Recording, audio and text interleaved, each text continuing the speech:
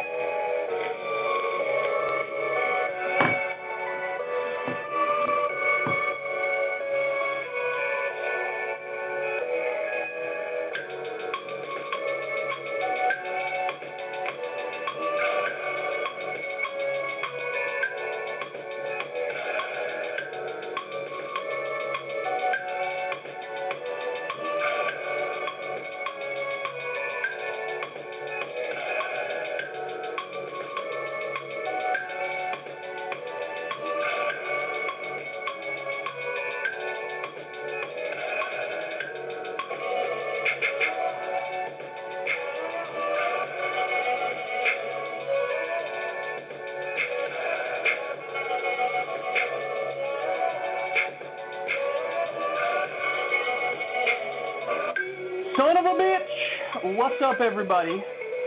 Welcome to the show, y'all. Welcome to the show. So, President Trump gave us one of the most classic President Trump interviews of all time. We will be diving into that, and I will be thoroughly enjoying it. He's a mess. He's an absolute mess. He doesn't know what he's doing. His strategy blows. We'll talk about that. We also have a story that just came out this morning. John Kasich is going to speak at the DNC. We'll talk about what that means, why he's doing it, you know, what my view on it is, and all that stuff. We also have unmarked federal cars or federal authorities snatching peaceful protesters out of Portland. So very, very troubling developments there. An MSNBC host has seen the light on single-payer Medicare for all, which that should bring a smile to our faces, but also this is the same person who viciously and relentlessly smeared Bernie Sanders, so it's a little bittersweet to say the least. And then later on, somehow, Bill O'Reilly made it back in the show. I don't know how exactly, but he did. He made it back in the show. Oh, and I will give you the update on the polls, the newest polls coming out on the general election. And oh my God, I've never seen anything like this before. This is just out of this world, totally out of this world. Anyway, all right, without further ado, let's get started. President Trump sat down with Fox News. Let's do it. President Trump sat down for an interview with Chris Wallace of Fox News. Chris Wallace is one of the better Fox News hosts, which isn't saying much, admittedly. It's like being the tallest kid in kindergarten. But, you know, when he puts his mind to it, he can ask some tough questions, and he can be aggressive. And there were many parts of this interview where he kind of just casually cornered Trump because he's significantly more intelligent than Donald Trump is. And what came from it was hilarious. So here's the part of the interview about masks.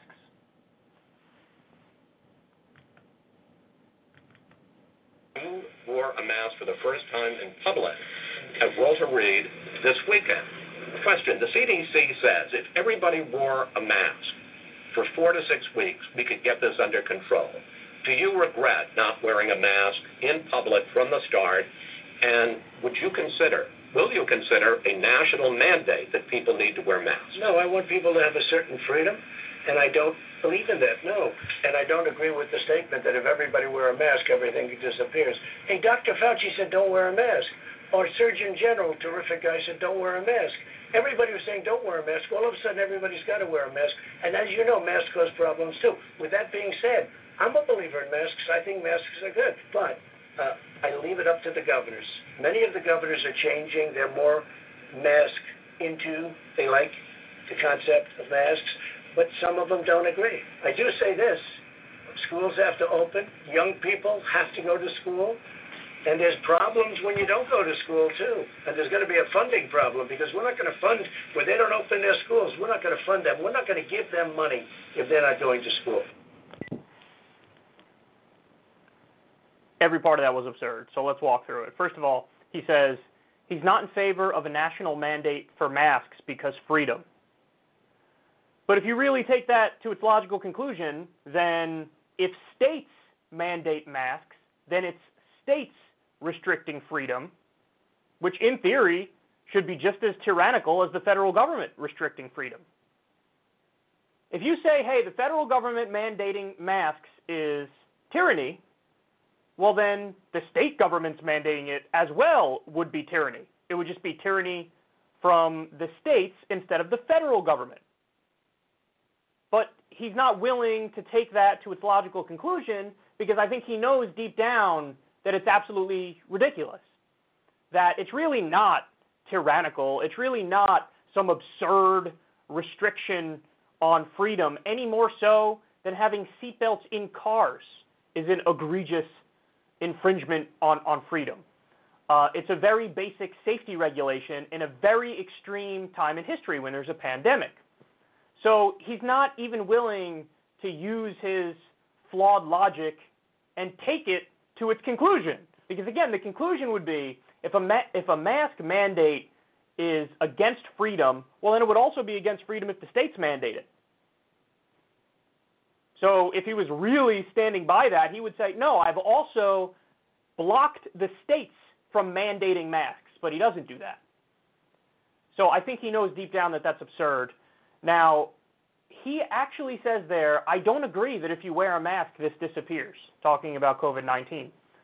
But he's famously said at least 2 other times, and I remember we talked about it on the show, that it's going to disappear one day. COVID is going to disappear one day. One time he said early on, like, as soon as the heat comes in April, along with the heat, it's supposed to just disappear. Many people say it's supposed to just disappear. He even said it more recently, and he wasn't talking about it in the context of the heat in the recent interview, but he said one day it's going to disappear. So let me get this straight. Without wearing masks, one day it's going to disappear, but if you do wear masks, he says that's not going to make it disappear. Okay, there's no doubt that wearing masks will make it disappear sooner. So again, why wouldn't you be in favor of it? Listen, guys, I had the opinion early on when it came to this pandemic that we needed to do basically the entire economic shutdown. We needed to press the pause button on the entire economy because, what the hell else were we supposed to do? There's a pandemic ripping through the country. But looking at all the evidence since then, we know a lot more now than we did early on. And looking at all the evidence, we definitely could have gotten away with just partial shutdowns of industries that are particularly in a bad situation, like restaurants. You can't really eat inside and be close to people because you're going to spread the virus like crazy. So very specific economic shutdowns. But overall, you could keep most of the economy open. The only requirement we needed from early on to stop this thing in its tracks is universal masks. That's it. Now, why am I saying that? Because countries where they have virtual universal masks handle this pandemic swimmingly. I've given the example 1,000 times on the show, but Japan, basically everybody wears a mask there, less than 1,000 COVID deaths. Less than 1,000. So if you just had early on, it would have been amazing if Trump came out there wearing a mask from day one of this pandemic, selling Make America Great Again masks on his website. All the conservatives would have been like, yeah, masks are awesome. And then you would have had Democrats, as a general rule, tend to believe more in science, like climate change, evolution, things of that nature. So they'd be like, yeah, I agree, let's all wear masks. So then the whole country basically would have been wearing masks, or at least 8 out of 10 people, and we would have done really well with this stuff. But then the final point here is, and I think this is incredible, he brings up the argument for masks that like, well, just leave it up to the states. Let them decide. The big bad federal government is not going to interfere. But then he goes on to talk about schools opening, and he says, no, we want to make them open. You just said leave it up to the states for masks. Now you're saying, no, we're not going to leave it up to the states when it comes to schools. So you want to force schools open. You want the federal government to effectively make the decision by cutting funding. So you want to force schools open, which is the federal government putting pressure on the states, but you don't want to force states and force the country to wear masks at the federal level. So again, he just flips on the principle. The principle when it comes to masks is, I guess we'll default to states' rights. But he's not defaulting to states' rights when it comes to schools. He wants to force the schools open. That's the federal government forcing the states to do something. So there's no, guys, I think this is one of the things about the Trump era that drives me crazy. It's not just that he's wrong about stuff, which he is, but there's no consistency. There's no, actual ideological commitments. He's just, everything about him and the decisions he makes is just totally impulsive and just totally based off of, what he thinks when he just watched a Fox News segment 6.5 minutes ago. Like, this is how he's making his decisions. And he ends up looking like a total idiot because he flips on principles left and right. He has no principles. There is no doubt that every step of the way, his decisions have been anti-science. There was a story that came out recently about how the Trump administration is redirecting the coronavirus data from going to the CDC to first coming to them. Why? Because they want to juice the data. Because basically Trump has given up on fighting this pandemic in any serious way. So now he wants to just play with the numbers to make himself look better and to make it look like the numbers aren't as bad as they are. I mean, this is comical stuff, man. This is Banana Republic stuff, what's going on here. So it's really amazing to me. Guys, the most important policy you could have in the middle of a pandemic is universal masks. And that's the last thing that they want to do. He's avoiding, as much as possible, doing something like that, but he is going to force schools to open. And listen, just so everybody understands, I'm not saying I have all the answers here. I don't. I have the humility to know that I don't have all the answers. But the idea that, opening schools is a no-brainer, and it's, because he goes on to say in the same clip, it doesn't affect children that bad, it doesn't affect children that bad, so what are we going to do? I think we should open the schools. What about the teachers, dipshit? What about that? What about that? What about the fact that these kids are like little petri dishes and, they live with older people, and then what's going to happen if they visit the grandparents on the weekend or something? What about that? There's no thought in what he's saying. Everything got immensely political, and partisan is actually the better word for it. And so, to the extent there is any consistency in his ideology, which there isn't, one of the defining characteristics is just owning the libs. I'll just say the opposite of whatever they're saying. Oh, they want to be careful and maybe not open schools or do something different because of the pandemic? Well, no, now I'm against that. See, he's trying to force everything back to normal. But you can't do it unless you control the virus. There will be no normal unless you control the virus. So you think you could force everything back to normal and pretend like everything's all hunky-dory? Well, this is why you're down massively in the election. He's down massively now. And we'll get to that story later. I'll give you the specific poll numbers. But, see, Trump his whole life, he'll just override stuff with confidence and bravado and just plow forward. And everything is treated like a marketing problem. Well, in many ways that works politically, and that actually is a benefit to always be your strongest advocate. But there are some situations in which it's just not a marketing problem, and you can't override it through force of will. One of those things is a pandemic. The other thing is a giant economic downturn, a COVID depression, incredibly high unemployment, low wages, 32% of the country not being able to pay their rent or their mortgage. You can't just override that, but he's trying. And that's why he keeps slipping in the polls more and more. But this clip just makes me sad because you would think that it's a very basic thing to want somebody to run the country who at least acknowledges and believes in the science. But we don't even have that. We have an idiot who trusts his gut and impulse over actual science and doctors. And it's just disgusting to see, and the results are quite literally deadly. All right, next. All right, what do we got next? We got the same interview. I got a few with this.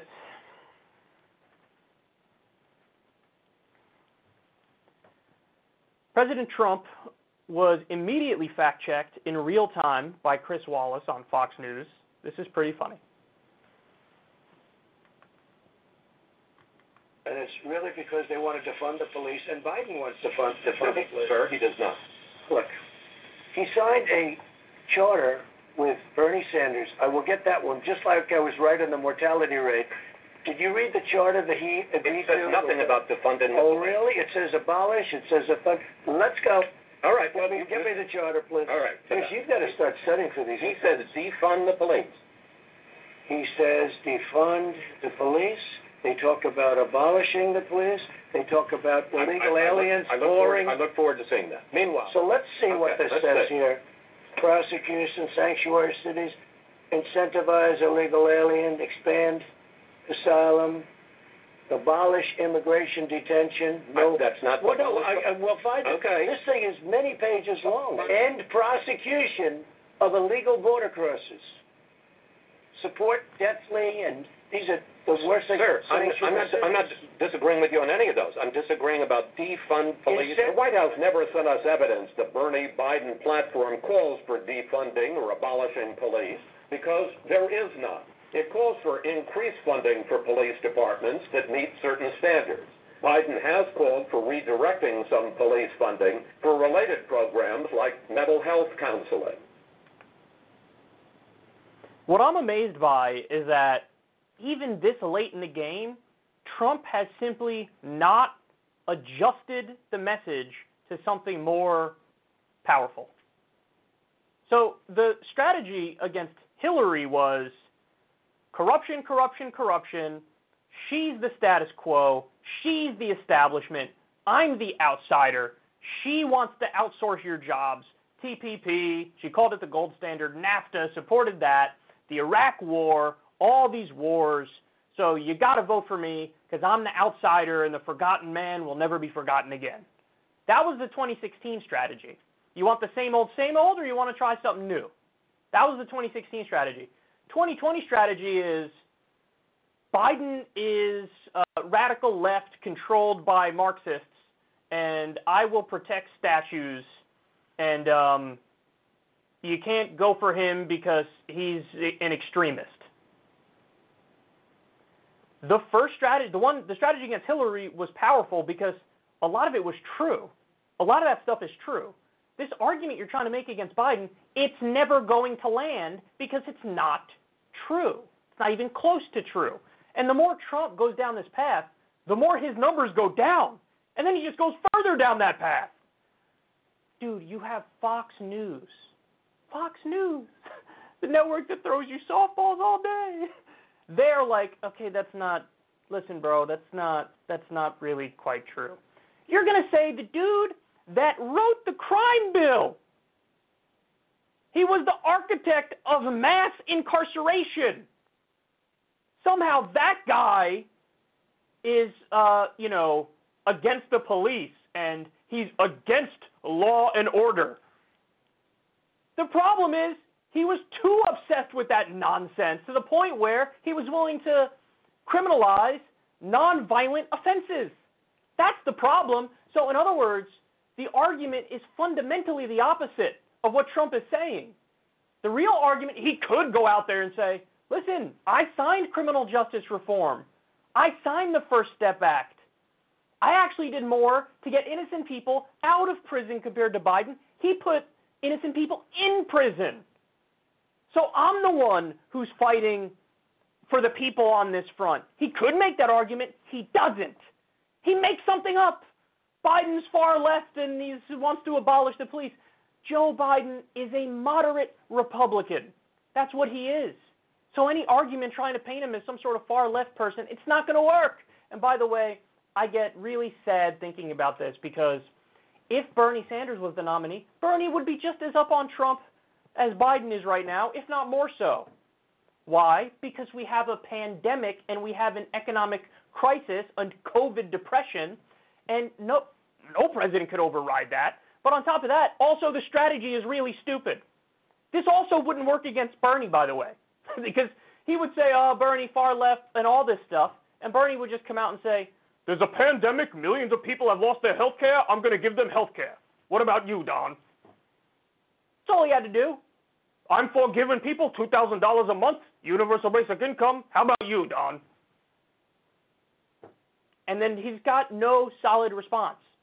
So Bernie would be just as up, if not more up, on Trump. This strategy is not going to work. And it's amazing to me that he can't readjust. Listen, I think first and foremost,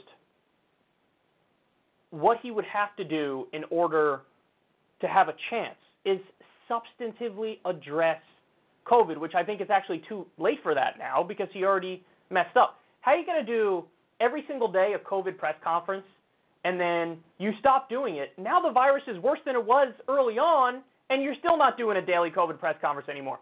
So when the virus was not as bad, you were talking about it every day. Now it's worse than ever and you're nowhere to be found on it. And you're basically saying, I hope people just forget about it. Do you not understand? Even just fake leadership would have done. Do you not get that? Look at Cuomo in New York. His approval rating is through the roof.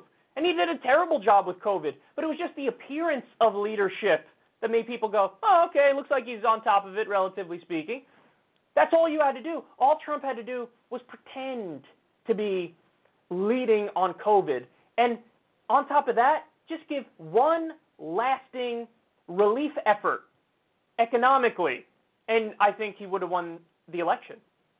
If he led on COVID or pretended to lead on COVID and actually looked like he was in control of it, had some measures that mitigated how bad the numbers got, and then on top of that, let's say just a UBI for the duration of the crisis, that alone, I think he could have won the election. But because he hasn't substantively addressed these problems, the real world is just smacking people in the face relentlessly. And so now they're going, anything but this guy, anything but this guy. So Trump, what he had to do was materially address the economic downturn and COVID. He had to do that. But beyond that, he could have just used the same playbook that he used against Hillary against Biden. So not, oh my God, he's so far left, because that's stupid. That's stupid. But he could have used the same, oh, you want to go back to the status quo. Is that what you want to do? You want your jobs to get outsourced again? You want more stupid wars? Is that what you want to do? So he could have used that playbook. He's not even talking about corruption in regards to Joe Biden anymore. We thought, oh my God, Trump is going to destroy Biden. He's just going to hammer away on the corruption in the same way that he hammered away on the Clinton Foundation corruption when it was Hillary. He's not touching corruption when it comes to Biden because he's too busy pretending like he's Antifa, which of course is ridiculous. So this is, oh my God.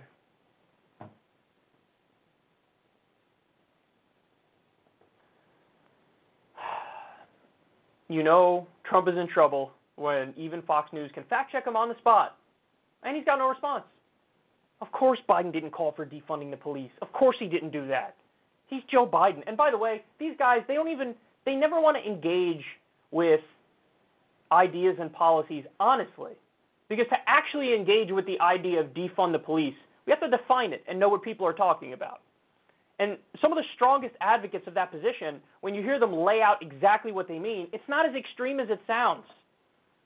It's like it has a lot to do with building up support systems, community support systems, that don't necessarily involve somebody with a gun showing up first and foremost. Could be, psychological, mental health experts showing up who their only tool is de-escalation, and this is how we fix problems. So the idea of defunding the police, they don't even bother to actually understand the best interpretation of that position and steelman their opponent and then debate it that way. No, they just use it as a caricature. That's what it is. And, it's no surprise when he's that deep in his own bubble that he's down this much, and he's continuing to go down. Guys, I see no signs of life from Trump. I'm almost ready to pound the gavel. This election is nearly over. And this is coming from a guy who said in 2016, I was one of the few people on the left who said Trump could definitely win because he was running an amazing campaign and Hillary was running a terrible campaign. This is not 2016. It's that simple. Okay, next.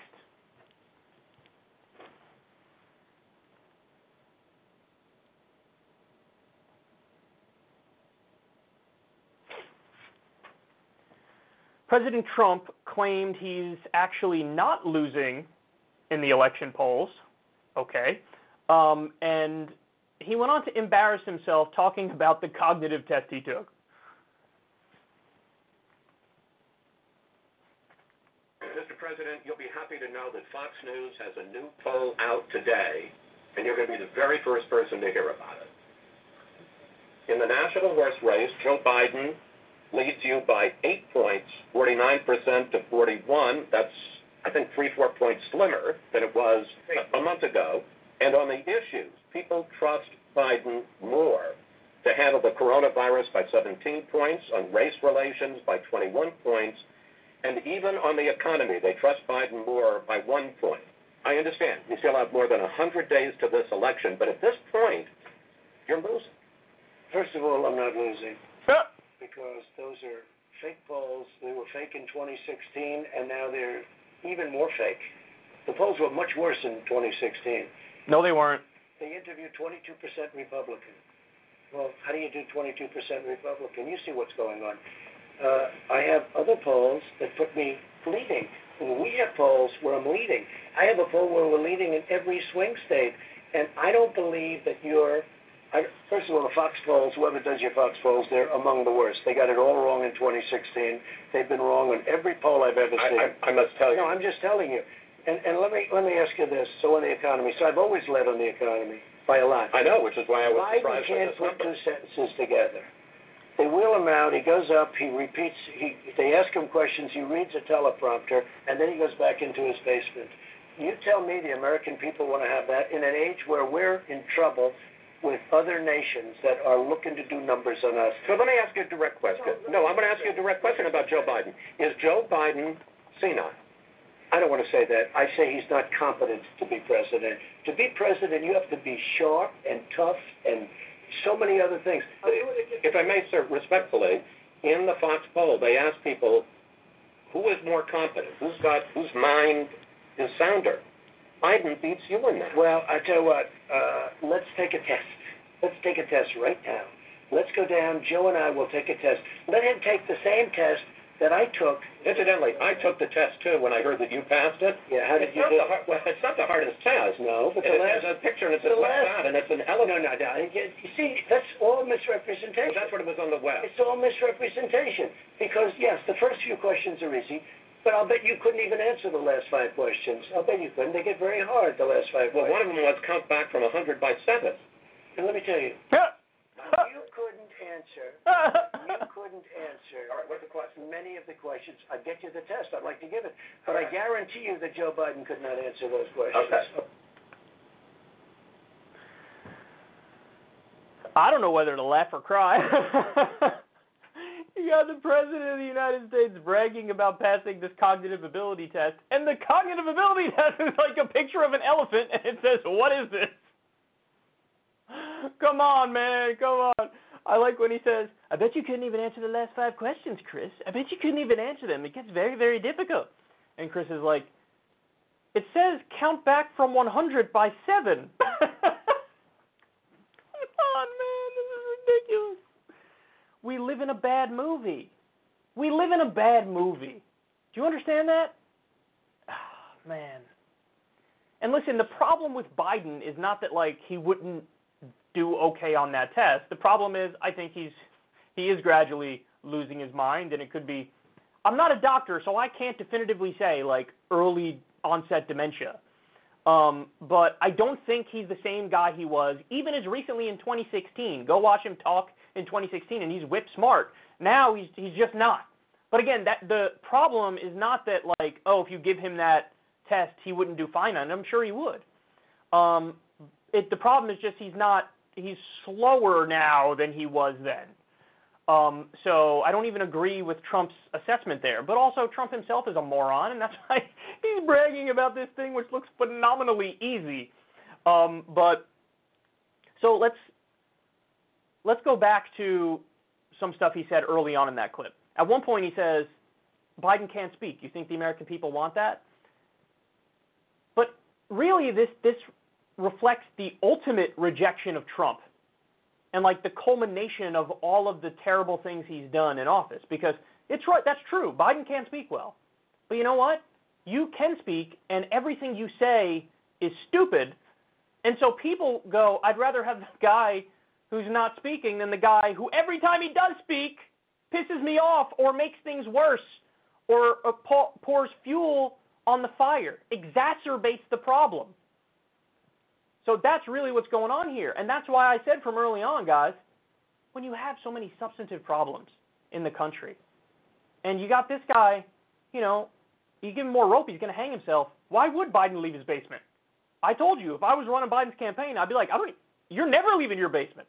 I probably wouldn't even have him do the occasional interview. I'd be like, no, you're good. You're good. You're going to hide. You're going to hide until the election day. Let them whine, let them cry, let them yelp, let them moan. But look at the polls, bitch. Who's winning, son? Exactly. Cry all you want. I don't care. He's going to win that way. So now let's go to honestly, the scariest stuff there was the first thing he said.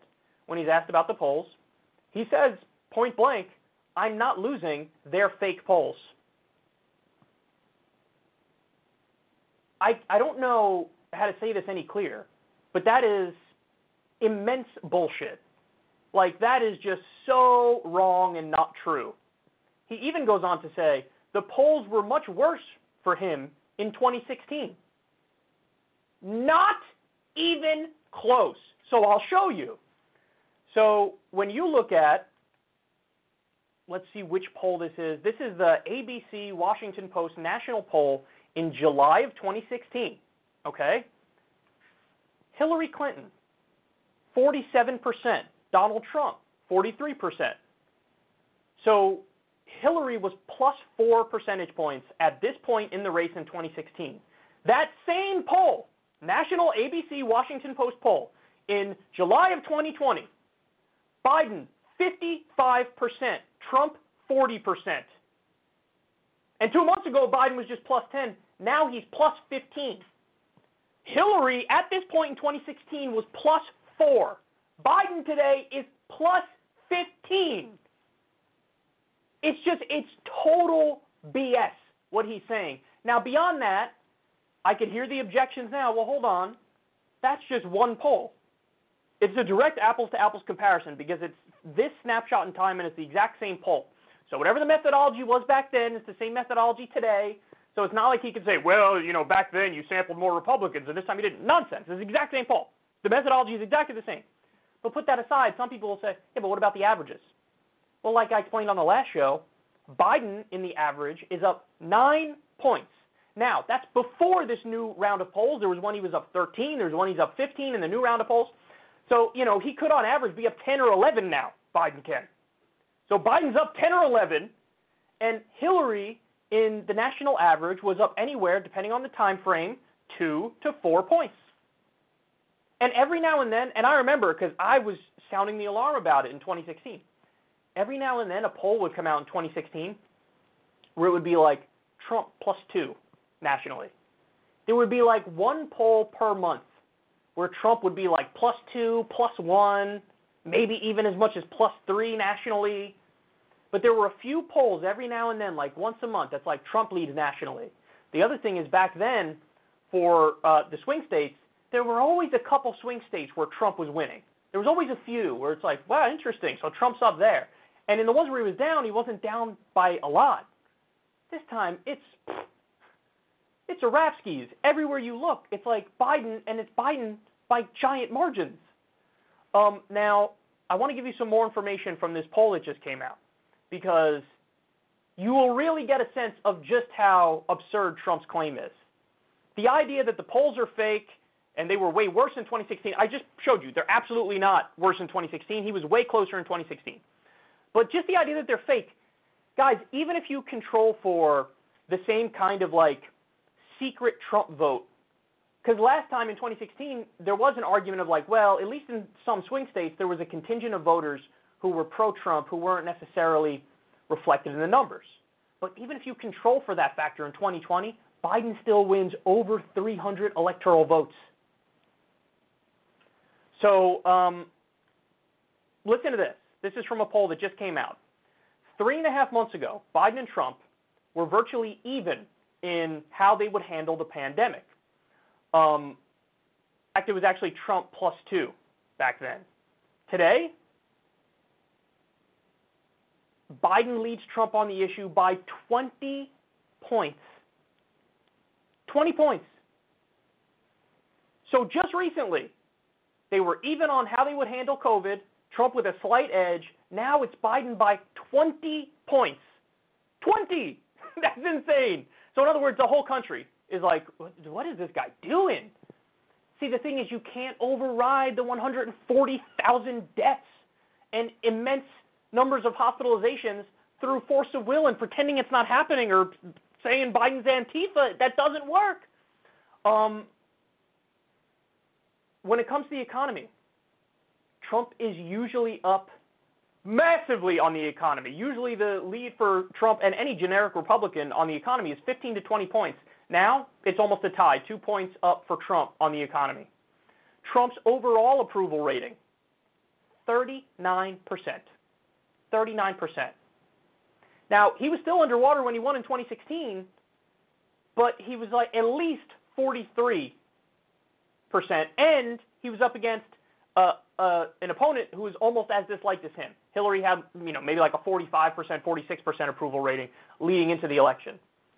But Biden is more popular than Hillary is, and Trump is less popular today than he was in 2016. All right, I got more for you.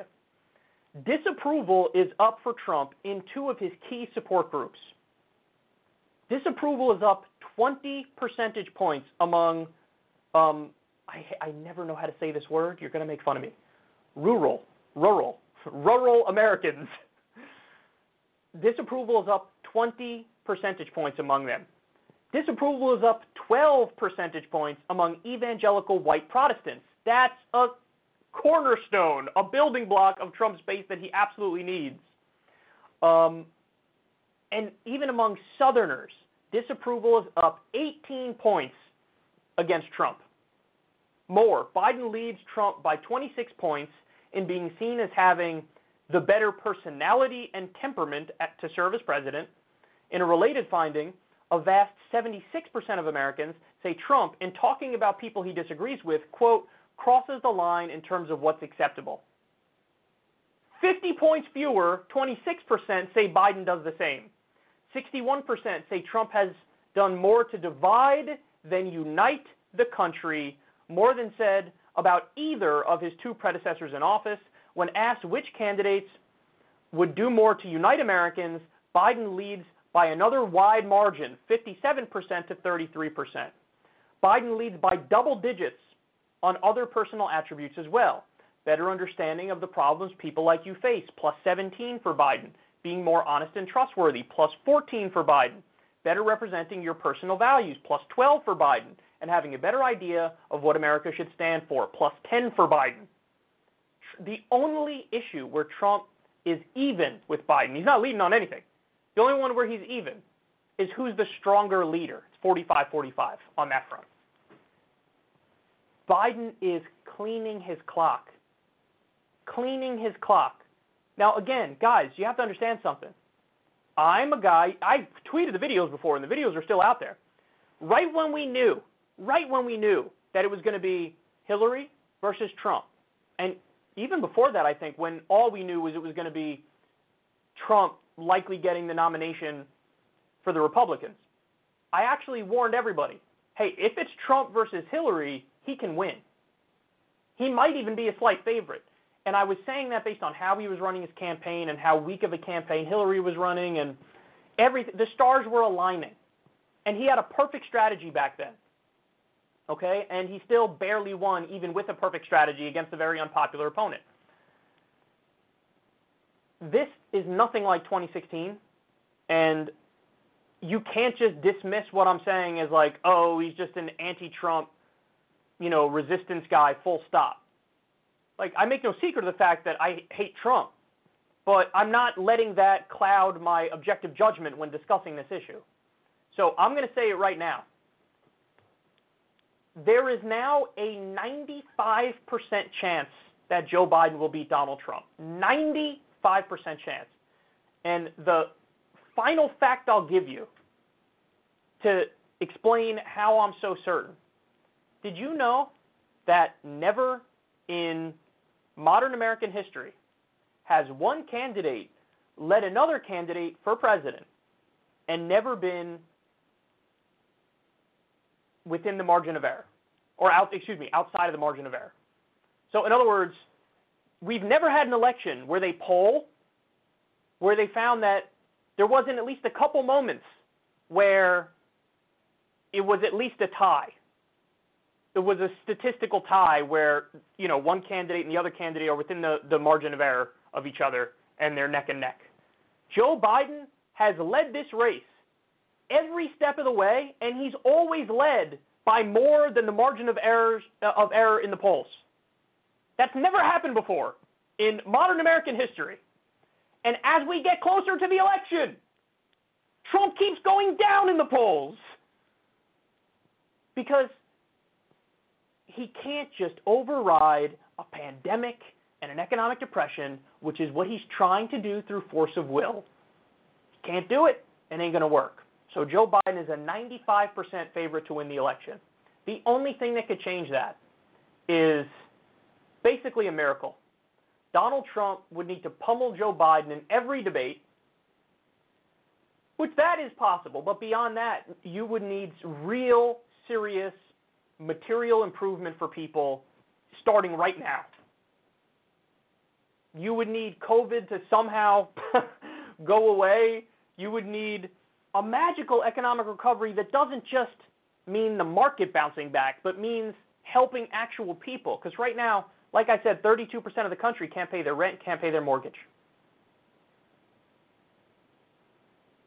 You can't have that be the case and then think you're going to win re-election. People are taking pay cuts across the board. You got 20% real unemployment. That can't stand. People will vote for a ham sandwich against Trump in this scenario. So I think Biden's a 95% chance to win the election, because everything I'm seeing now, it is overwhelming. It is stunning. I've never seen crushing numbers like this before. So, and he's getting more and more desperate, and then he keeps going more and more down the wrong path, and he plummets even more. It's a vicious cycle, and I see no end in sight.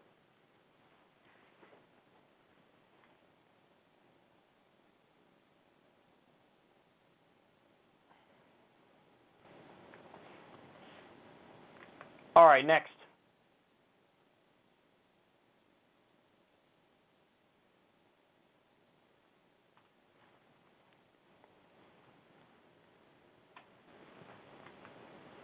All right, let me do, this one is going to be on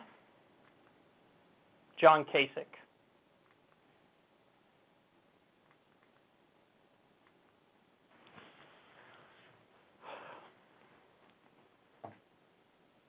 So I have a little bit of breaking news here for everybody.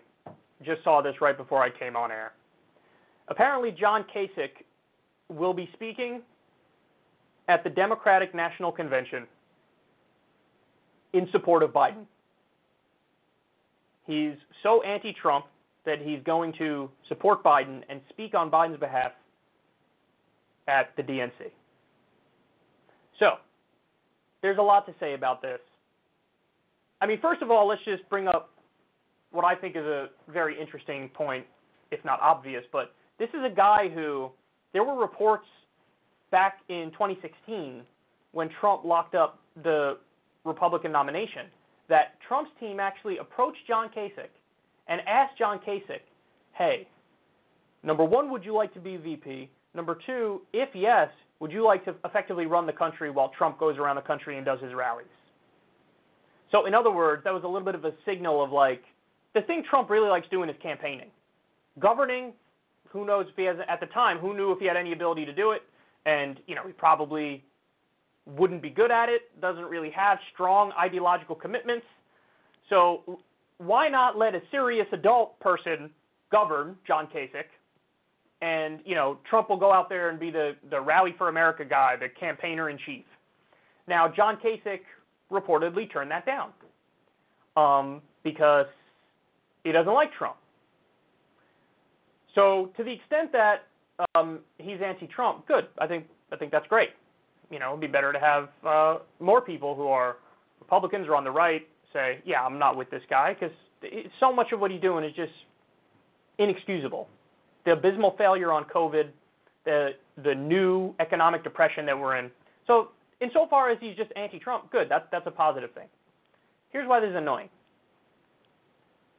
The same people who blocked Nina Turner from speaking at the DNC in 2016 and instead had Mike Bloomberg, the stop-and-frisk billionaire, speak.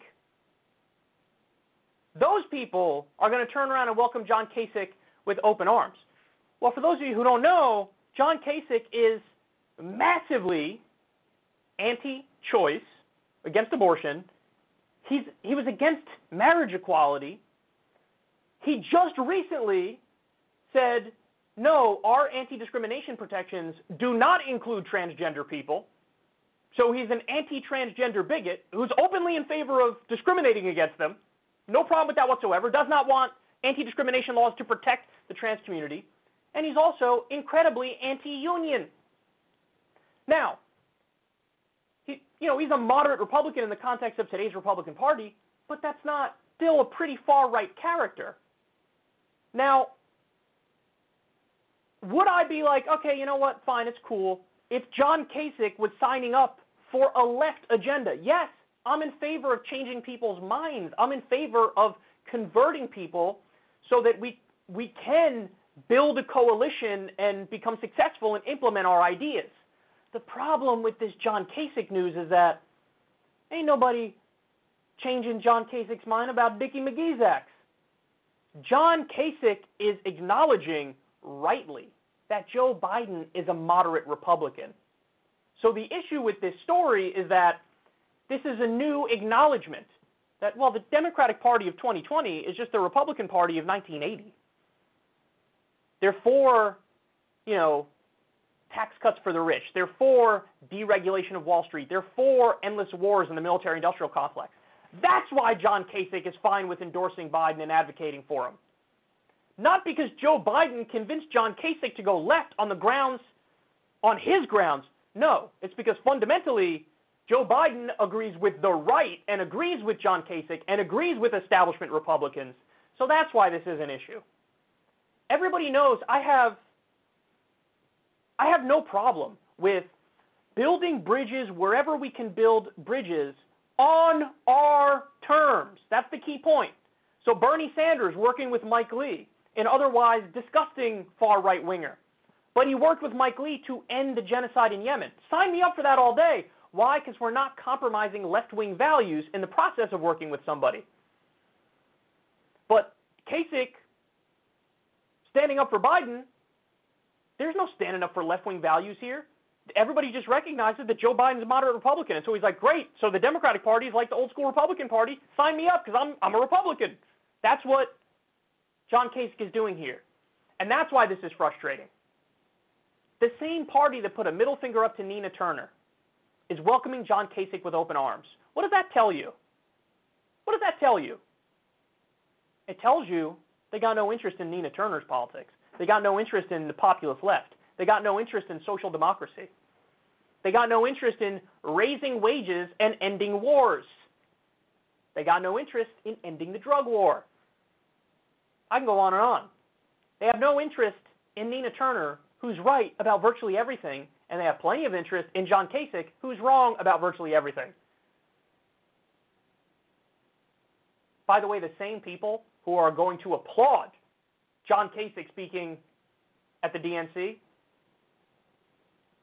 gave Bernie hell for acknowledging that the most popular podcaster on the planet, Joe Rogan, endorsed him. John Kasich is only a quadrillion times worse than Joe Rogan. Not even close. Not even close. Joe Rogan is for universal health care. Joe Rogan is for ending the wars. Joe Rogan is for a living wage. These are not things that John Kasich supports. He doesn't support them at all. John Kasich is way to the right of Joe Rogan. But Joe Rogan is unacceptable, and we need to cancel Bernie for just acknowledging that Joe Rogan endorsed him. But John Kasich, just shut up and welcome him with open arms, no questions asked. Again, guys, I want to be clear. Let's say Bernie Sanders won the nomination and John Kasich signed up for the Bernie Sanders agenda. I'd be like, cool, no doubt, that's what's up.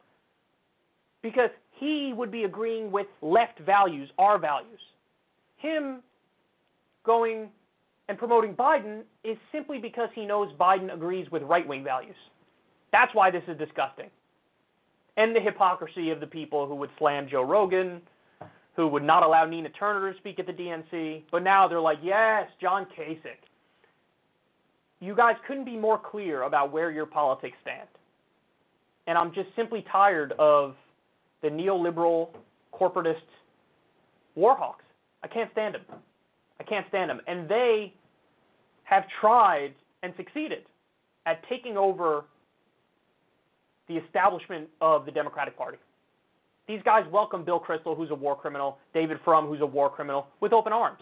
They welcome John Kasich, who's a deregulator and a corporatist. They welcome him with open arms. It's the likes of Nina Turner that they say hell no to.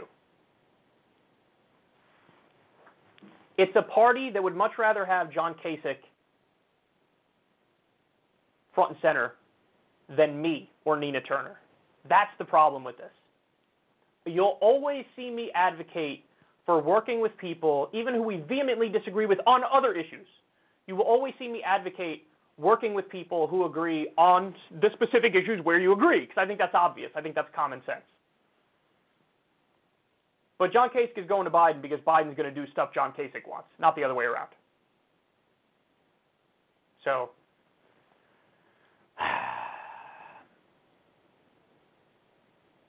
this is who they are.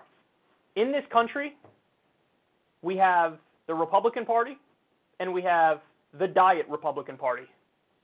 Those are your choices.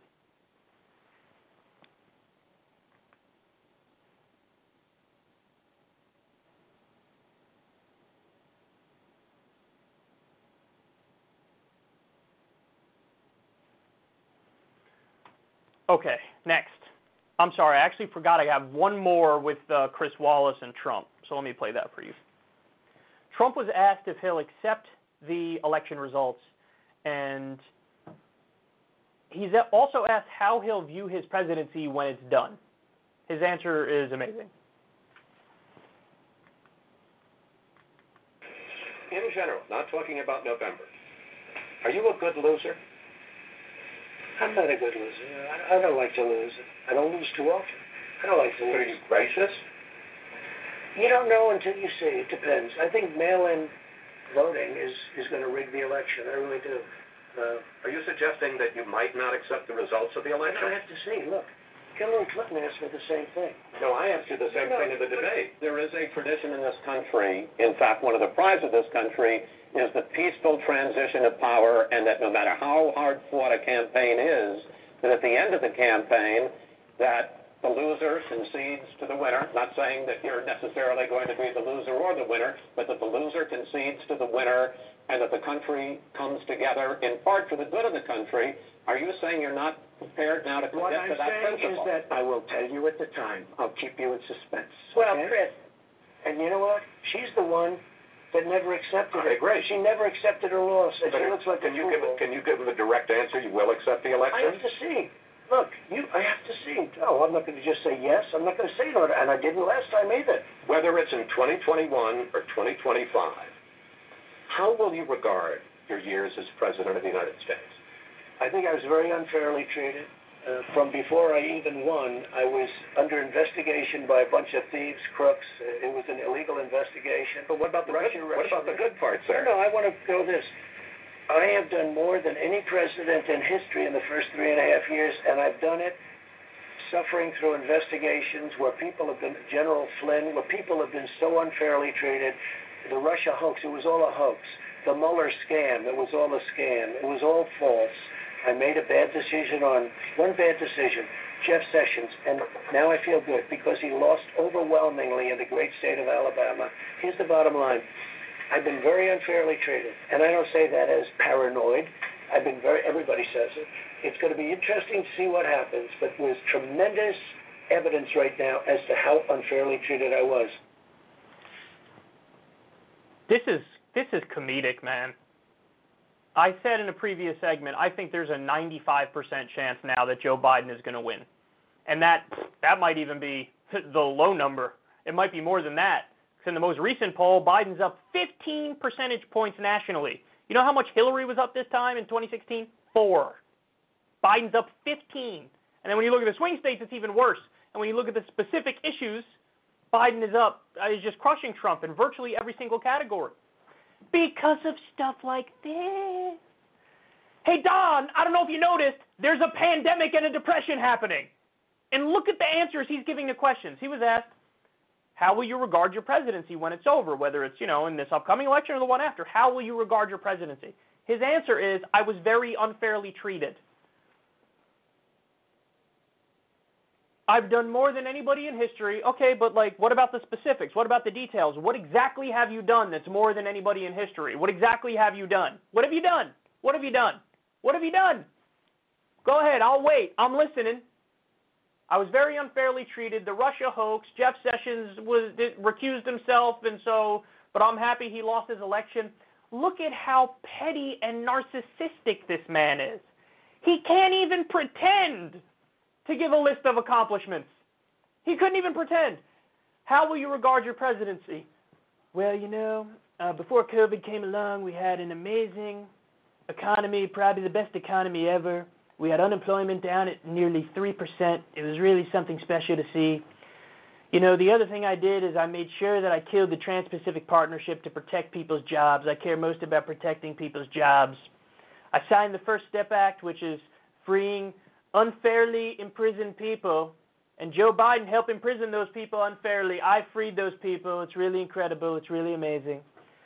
I made peace. People said it couldn't be done, but I made peace with North Korea. I brought peace to this world. If he was remotely serious as a human being, if he wasn't an idiot, he has these little things he could point to and say, yes, this, and this, and then just hammer that home. Here's what I've done, which is wonderful. Instead of that, he goes right to, pity poor me. I'm treated so unfairly. Everybody's against me, but I'm so great anyway. You can't just say that. You have to explain how and why in the specific. He doesn't do that. He is so screwed. He's so screwed. There's not a single, I don't even care for the most hardcore Trump supporter. You watch that and you go, oh, this is sad. This is sad. You didn't even have a list of 5 things you could, hit when you're asked that question. You didn't have a list of anything. You went right to, I'm so unfairly treated. You know who's unfairly treated? The person who lost their job because there's a pandemic and a depression. You know who's unfairly treated? The person who had to take a 25% pay cut as a result of what's happening now with the economy. You know who's unfairly treated? I don't know, maybe the 40% of small businesses that are going to go belly up as a result of COVID and the depression. The 40% of child care centers which are going to go belly up, which is another national crisis that we never talk about. The 32% of Americans who can't pay their rent or their mortgage. 32%. The 28 million people, or a report just came out, 28 million people could be homeless within a year or two now as a result of what's happening. 28 million. 28 million. You know what the number is now, homelessness? I think it's about 600,000 people. 28 million. That's more than the population of a bunch of our giant cities combined. What about them? Are they unfairly treated? You tell me, Don, are they unfairly treated? How about any of the 140,000 people who died from COVID-19? Are they unfairly treated? Were they unfairly treated when you refused to do a mask mandate early on? Was that them being unfairly treated? Talking about how he's unfairly treated. Look around! Read the room! Every time he talks, he plummets more and more in the polls because of stuff like this. The final thing, he says, I really think mail-in voting is going to rig the election. See, he's already getting his excuses in. Get your excuses in early. Let's go. I think mail-in voting is going to rig the election. My favorite story about Trump discussing mail-in voting, there was a special election that happened relatively recently. There were just a handful of elections. Trump goes out there in a press conference, or he's answering questions from the media. He may have been in some sort of meeting or whatever. And he goes, this mail-in voting, there's a lot of rigging. It's very corrupt. People with the mail-in voting, it's not good. It's not good. They could rig it. It's not a good thing. Really bad. And we had 2 great elections yesterday where Republicans won. Those were mail-in elections because of the pandemic. Those were mail-in elections. saying mail-in voting rigs it, and then, oh, isn't it great that our Republicans won in the election yesterday? Wait, you just said it's rigged. So did the Republicans rig it for them to win? Oh, no, it's only when the Democrats win, then it's rigged. But when the Republicans rig, even when it's by mail-in, which I say rigs it, no, it only counts when it's Democrats. That's when it's rigged. That's when it's fake. When Republicans win, even if it's the thing I say is rigged, it's not rigged because the Republicans win. Do you see how self-serving this idiot is? Do you see how he just twists stuff all the time and flips it to try to, make his case and make himself look good and protect the Republicans? There's not an honest bone in this dude's body, man. He is so full of shit, it's coming out of his ears and his eyeballs. So take note of all this stuff. This is disgusting. And now, when he loses, which is a lot more likely than saying if at this point, we better make sure we get his ass out of there. Because he's going to cry and he's going to whine like the little bitch he is when, you should have done something to stop the pandemic, something that worked, and you should have done something to prevent the depression or at least ameliorate it if you really wanted to stay in that office.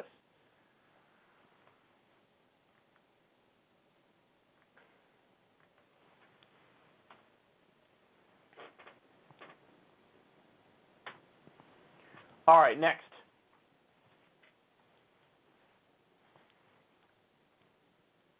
So Kanye West held a rally in South Carolina, and it was out of this world. Now, listen, I actually struggled with exactly how do I cover this, because on the one hand, listen, I'm human, you're human. I kind of want to point and laugh and be like, this is ridiculous. But on the other hand, man, there's really something wrong with Kanye. Like, I think he has some serious psychological issues. So I struggled. I don't know exactly how to deal with this. I don't know if it's insensitive to, laugh about it and point and say, oh, look at this, freak show that's going on, essentially. And I haven't really resolved this in my own head. I don't know how I'm going to cover it, but whatever comes out, comes out. I'll try my best to be as sensitive as humanly possible, but here's Kanye holding a political rally in South Carolina. Now, this was so poorly planned that he doesn't even have a microphone. And he's on stage, and there are a bunch of people standing around, and he just rambles. Now, listen, Trump actually does a similar thing in that he'll ramble like crazy in his rallies, and it worked for him. But this is on another level. This is disturbing in many ways. So here are just a few clips of his rally. I've never gathered next to someone who didn't become more prosperous because of it. George Soros, I know, knows how to make homes in one day. Well, we're doing the same thing. We're making homeless shelters. So I would like to meet with George Soros on that. Mark Zuckerberg would like to bring the internet into Africa. Okay, well, let's meet Mark Zuckerberg, because when you went to Africa, they said no. China is buying land in Africa. Okay, well, my deal, when it's needed, is no longer that I get a 50% royalty. I'm giving them the 15% royalty. Wait a second. I don't want to hear. I will just let you know when I'm finished with my thought. And I was the first 10.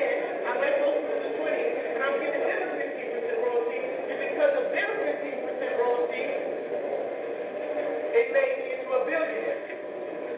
Which could make me off of this piece alone at zero tomorrow. But when God called Moses, he had to leave his company job, working for the Egyptians, and free the people. And the freedom does not come from an election. The freedom comes from you not looking up pornography. The freedom comes from you not taking the Percocet. The freedom comes from you not downing your brother and your sister. The freedom comes from you putting that gun down and not shooting people at the gas station. It has nothing to do with this election. It only has to do with God and God's people. He said, come on. My mom saved my life. My dad wanted to abort me.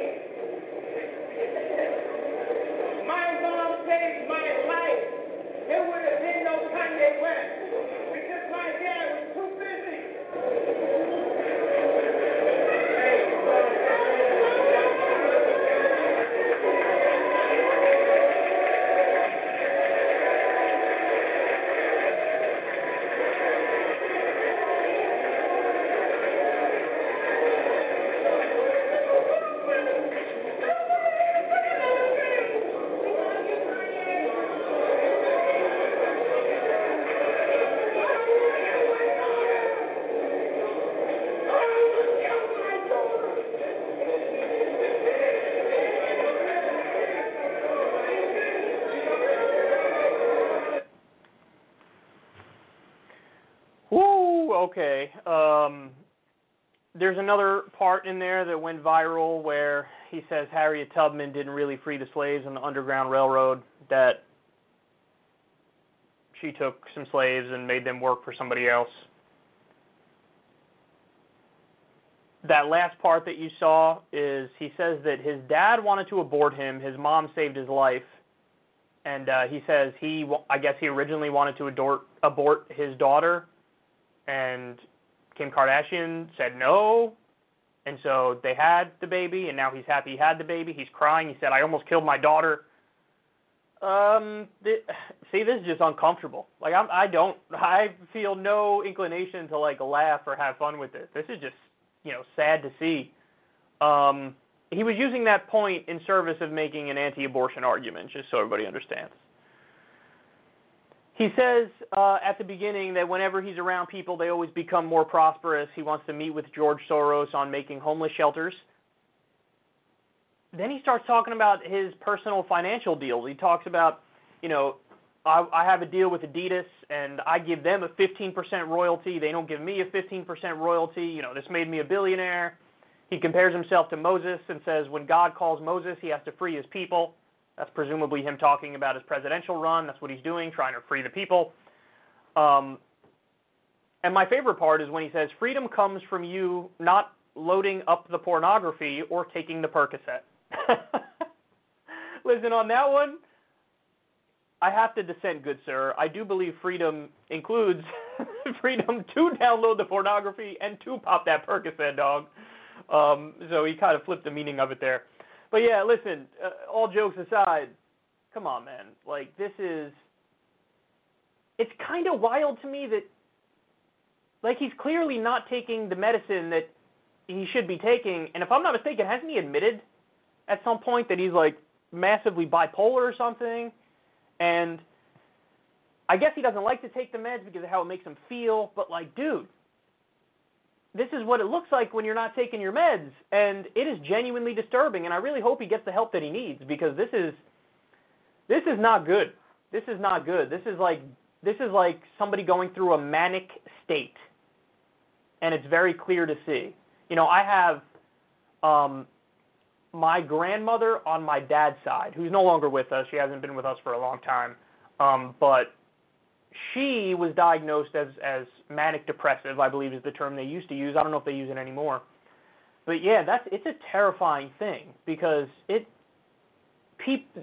appear very erratic and very hyper in bursts, and then the opposite will happen too, where they'll want to totally hide away and not be around anybody, and it's always extremes, and they genuinely appear incredibly psychologically unstable. That's what we're seeing here with Kanye West. And I'm not a doctor, okay? I originally wanted to actually major in psychology, just so everybody understands. Obviously, I went the route of political science. But, I've taken plenty of courses in psychology, and so it was something that I was very heavily interested in.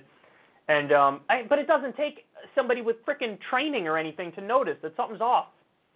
And I really hope that somebody can sit him down and get through to him and, basically get him the help that he needs. But my guess is that, he'll never really consistently end up taking the medicine that he should be taking, because usually people who are like this, he hates the feeling of being on the medicine. He feels zombified. He wants to, like, engage his every indulgence, and this is what happens. You got a guy who's running for president, and he doesn't know what the hell he's saying, what the hell he's running on. We went through, when he launched his platform, he spoke to Forbes and went through his platform. It was a mess. It was a total mess.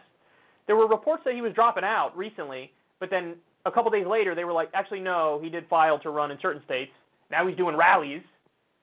By the way, I don't know how many people in there were wearing masks, but, dangerous to be in a room with COVID with all these people. He says he already had it, but what about other people? Like, okay, it's all too much. But you know what? It's crazy, because this is so in line with 2020. Like, this is on the list of things that happened in 2020, which are just mind-blowing and depressing and sad, and like, this doesn't even crack the top 5 or 10. Like, so much is going on that we can't wrap our minds around, that this is just like, when I saw the news, I was like, yeah, sure, why not? Of course, Kanye's running. Like, what are you going to do? Duh. Obviously, that's happening. So, get some help, man. I could have played you a million parts of this rally. The whole thing was a mess, but, I just picked these 2 parts randomly. The Harriet Tubman one is the one that really went viral, but it's very strange to see this.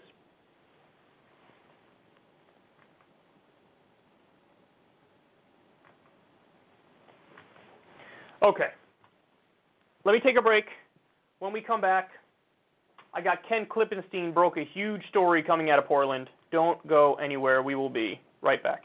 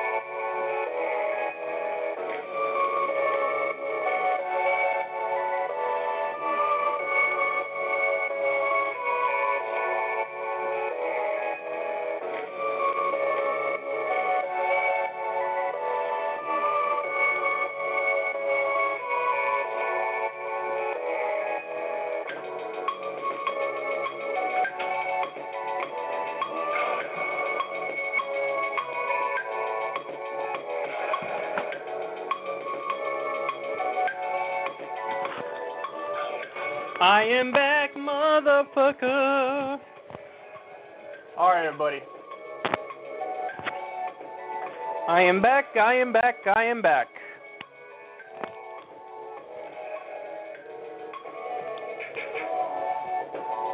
Okay, so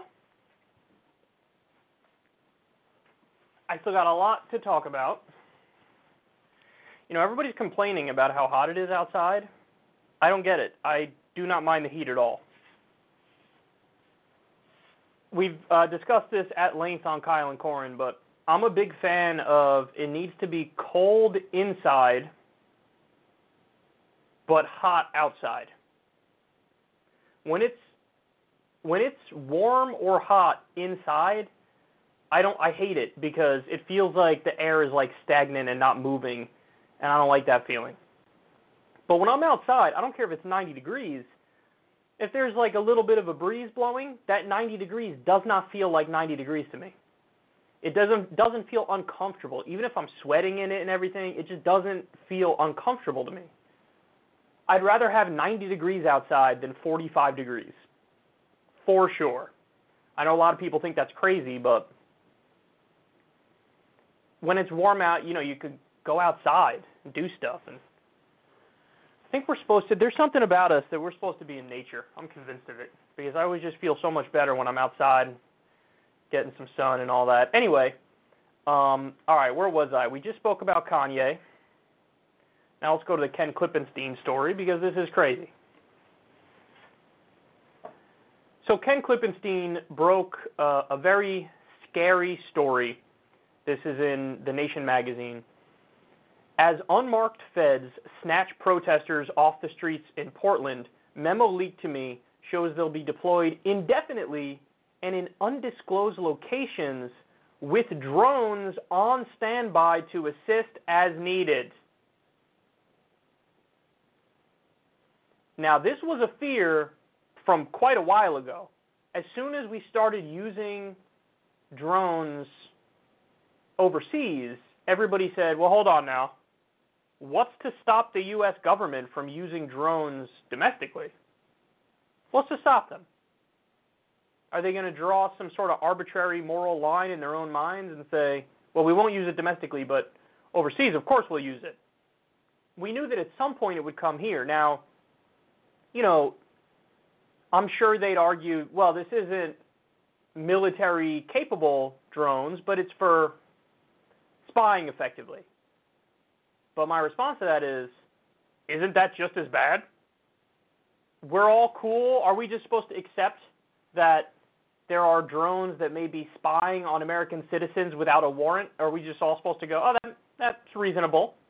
That seems to me to be a clear violation of the Fourth Amendment.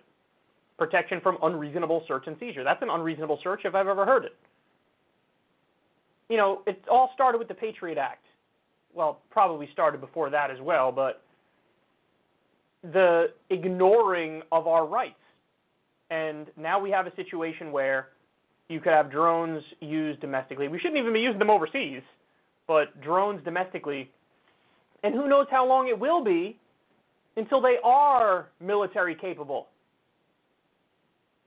You know, if there's like some sort of high-speed car chase or something, you don't think that at some point in the future there might be an armed drone that launches a missile or two? I could easily see that happening because every other dystopian nightmare thing has come to fruition. So why would this one not come to fruition? Now, beyond that, guys, we really have unmarked federal agents in Portland abducting American citizens off the streets because they're protesting. Now listen, as always, everybody who watches this show knows I'm not an advocate of violent protests or riots. I disagree with that on moral grounds and on ethical grounds and also on strategic grounds. So I would never defend, if there's a protest that gets violent, I'm not going to defend that and act like, hey, that's okay.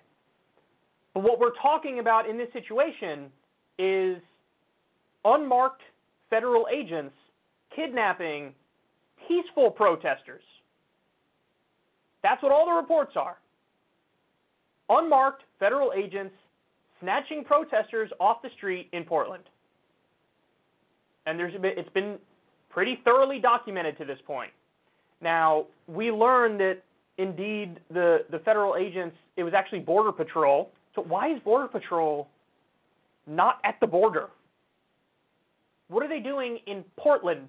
Well, apparently this was a special task force that was created by the Department of Homeland Security in response to Trump's executive order, his executive order protecting statues and monuments, where he says, hey, you get 10 years in jail if you deface a monument in any way, shape, or form.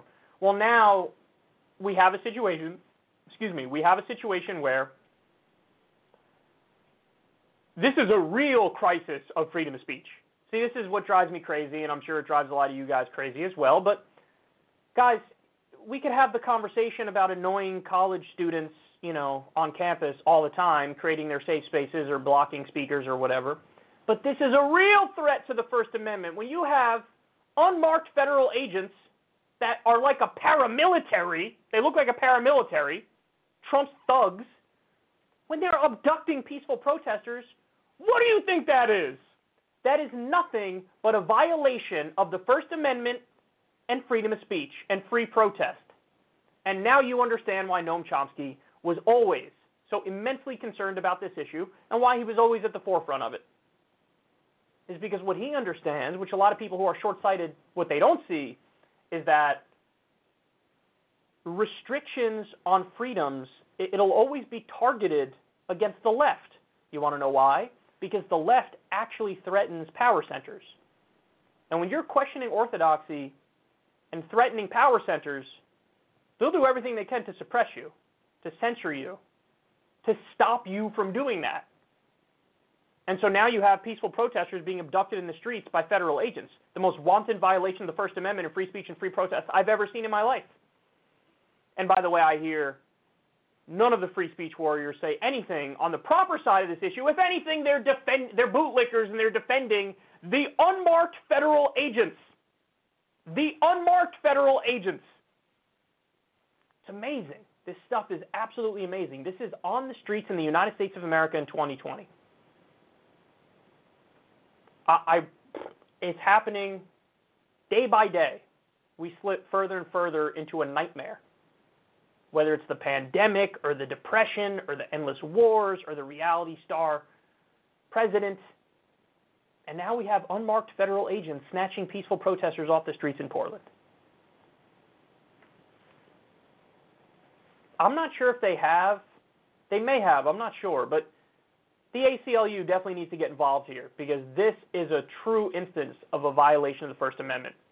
And I think the Portland mayor is stepping up or something. Like they're trying to fight back against the Fed's overreach here. But it is as disturbing as it gets.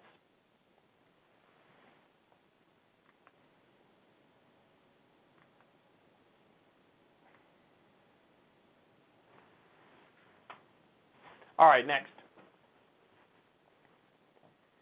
An MSNBC host had an interesting little change of heart here. This is Joyanne Reed, and she says the following. Now, let me read you the Ayanna Pressley tweet first. So Joyanne Reed is responding to that, quote tweeting that. Ayanna Pressley said, "Explain to me how you could live through the COVID-19 crisis and not support Medicare for all. There's no doubt that in any just and decent society, COVID testing, treatment, and vaccines, when we have one, should be free." So Ayanna Pressley is 100% correct there. You know, I do think it's a fair criticism to say, well, listen, you supported Elizabeth Warren in the presidential primary. Her plan is totally ambiguous, and it's not really Medicare for all, but you supported her over the person who was clearly advocating Medicare for all and not flinching in that. So that is a fair criticism of Ayanna Pressley. However, having said that, I welcome with open arms Ayanna Pressley to this position. Now, Joyanne Reed said the following, "I will admit to being a past Medicare for all skeptic, with a lot of questions about what happens to union-negotiated PPO plans, etc. Though a good friend whose family is a GM family in Flint told me she would far prefer Medicare for all. I can't think of one good reason today to keep the current system." Now, listen, I always want to incentivize people to change their mind for the better. because that's the whole goal of doing what I'm doing and of trying to grow a movement. So I would not solely attack her here. I want to say, great, thank you, Joy-Ann Reid. Now, hopefully Rachel Maddow, Chris Hayes, every MSNBC host, every CNN host for that matter, I hope everybody, every Fox News host comes out and says, you know what, this is obvious. It's a no-brainer, Medicare for all. Because then what would happen is it would reflect in their coverage if they really had the change of heart. And you would see the stories would be from the angle of, oh, we have actual answers here. You know what I mean? Like, there are actual answers where we have tens of millions of people now are hemorrhaging away their health insurance. So that the solution is, look at how every other developed country does it. Just copy them. Just copy them. Everybody's covered. No out-of-pocket costs. You're covered. Full stop. That's it. We take our tax money and put it towards endless war and Wall Street bailouts. Other developed countries cover everybody with health care. Just do that. It's very simple. So I'm happy that she's doing this. However, you knew there had to be a however in there. She did spend the entire primary season, unfairly, unjustly, and viciously bashing the one guy who was leading on this issue. And this is what drives me crazy, is that there were all these terrible arguments, these smear arguments used against Bernie Sanders and all of his supporters. You know the Bernie bro myth. They're racist, they're sexist, they're everything bad in the book, and so on and so forth. But it wasn't even just that. It was also on these issues. On the issues like Medicare for all and free college, these are things that attracted immense scrutiny. And, I mean, even if we're being kind to Joy-Ann Reid here and we say she's an incredibly honest actor, let's say, for argument's sake, how did you not see through all of those arguments that were being used against Bernie on Medicare for all? How did you not know immediately that they're bullshit? And I mean that seriously. I mean that sincerely. Because everything that was tried to use, everything that they tried to use against it was just clearly a health insurance company talking point that has no merit whatsoever if you did even the bare minimum amount of research. Like this point about what about the union contracts? Hold on. Medicare for all means everybody in the country is covered, it's free at the point of service, and everything is covered. So effectively, Medicare for all is saying take those, supposedly awesome union healthcare plans and give it everybody in the country. That's the idea of Medicare for all. But somehow this argument about what about the union plans was used in service of making the point that, hey, maybe other people should have terrible health care and the unions can keep having their good health care. How do you not see up front how ridiculous an argument that is? How do you not see it? Now, it took a pandemic for her to come to this position, but now I would just ask her humbly, please, for the love of God, treat candidates who are really for this issue coming up sincerely, genuinely, kindly. Understand where this perspective is coming from. Understand why oftentimes people on the left like to put front and center the issues that should unite us all as working people. Issues like Medicare for all, like free college, like unions, like a living wage, like an infrastructure deal. We put these front and center because they're an issue. This is an issue that impacts everybody in the country. This is an issue that all working people probably have a bad experience with. And we want to fix it. We desperately want to fix it. But instead, when you lead on an issue like this, you get smeared because there's a tremendous amount of money that's put into propaganda against these positions. And unfortunately, that's the role the media plays. Listen, you got Fox News. Everybody understands, clearly, everybody understands that Fox News is the propaganda arm of the Republican Party and Donald Trump. That's a given. You say that to Joy-Ann Reid, she'll be like, duh, obviously. But what many people refuse to admit is that CNN and MSNBC, more MSNBC, they're the propaganda arm of the Democratic Party.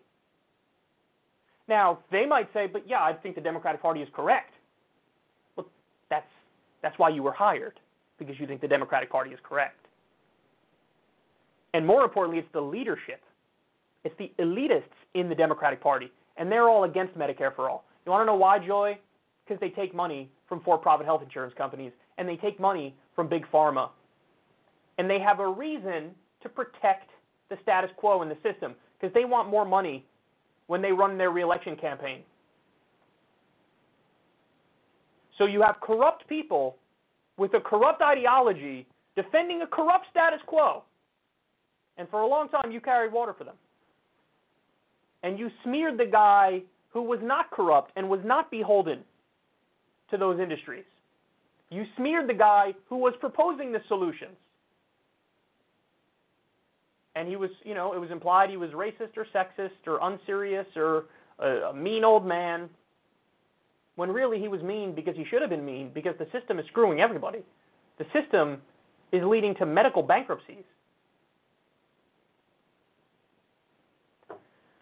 Welcome to the obvious position that the United States should catch up to the rest of the developed world and have Medicare for all. Right now, according to the Commonwealth Fund, we're ranked 11th out of 11 when it comes to developed nations in healthcare. Thank you for recognizing we should maybe copy the people who are number one on that list. I'm a simple guy, man. I'm as simple as it gets. I'm an empiricist, first and foremost. Okay, let's do something that works. Well, how do we know what works? Look around the world and see what works. This isn't fucking rocket science. It's not rocket science. So you look around the world, you go, oh, look, the number one healthcare system. I think it's varied. Sometimes it was France. Sometimes it was the UK. It's been, it's gone back and forth. But just pick one of those systems. Let's copy it. And that's how we'd have much better health outcomes. And healthcare would be a right. Thank you for finally coming to that position. But for the love of God, don't smear the people who are unapologetically running on that and advocating for that. Because unfortunately, the outsider leftists take a bunch of shit from the right, take a bunch of shit from the center, and take a bunch of shit from the Democratic leadership. And these are the people who are advocating the real solutions. And I sincerely hope that this is a real change of heart from Joyanne Reed here. I really do. Because then it would reflect in her coverage, and she would start advocating more for Medicare for all moving forward. But, it sure is mighty convenient that you happen to help destroy the campaign of the person who is the most staunch advocate of it. And now you turn around and say, well, it turns out he was right. By the way, it turns out he was right about everything. Every single issue we have in society, which is now being exacerbated and highlighted as a result of the pandemic, Bernie Sanders had solutions for all those things. And he was scoffed, and he was mocked. And everybody goes, oh my God, oh yes, social democracy, Bernie Sanders, oh my God, yes, that would be great during a pandemic. Please, for the love of God, moving forward, advocate for these positions aggressively. Hold Democratic politicians accountable. Force them to be on the right side of this. But you never know with Joy. In a year or two, she might say that time-traveling hackers got into her Twitter and made this pro-Medicare for all tweet.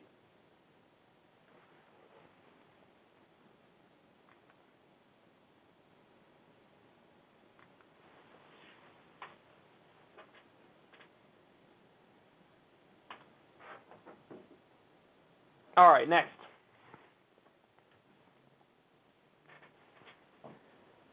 The Washington football team is changing their name, and,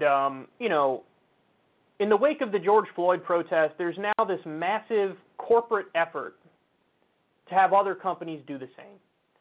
And there's a reason for this. The reason is there are real injustices in this country and with this system. And, somebody like me, and I think most people, would like to substantively address these problems. But what you get from corporate America is they don't really care about substantively addressing it. Oh, but they will give you a heaping dose of nonsense symbolism. So we've seen a lot of that recently, whether it's, Aunt Jemima, Uncle Ben.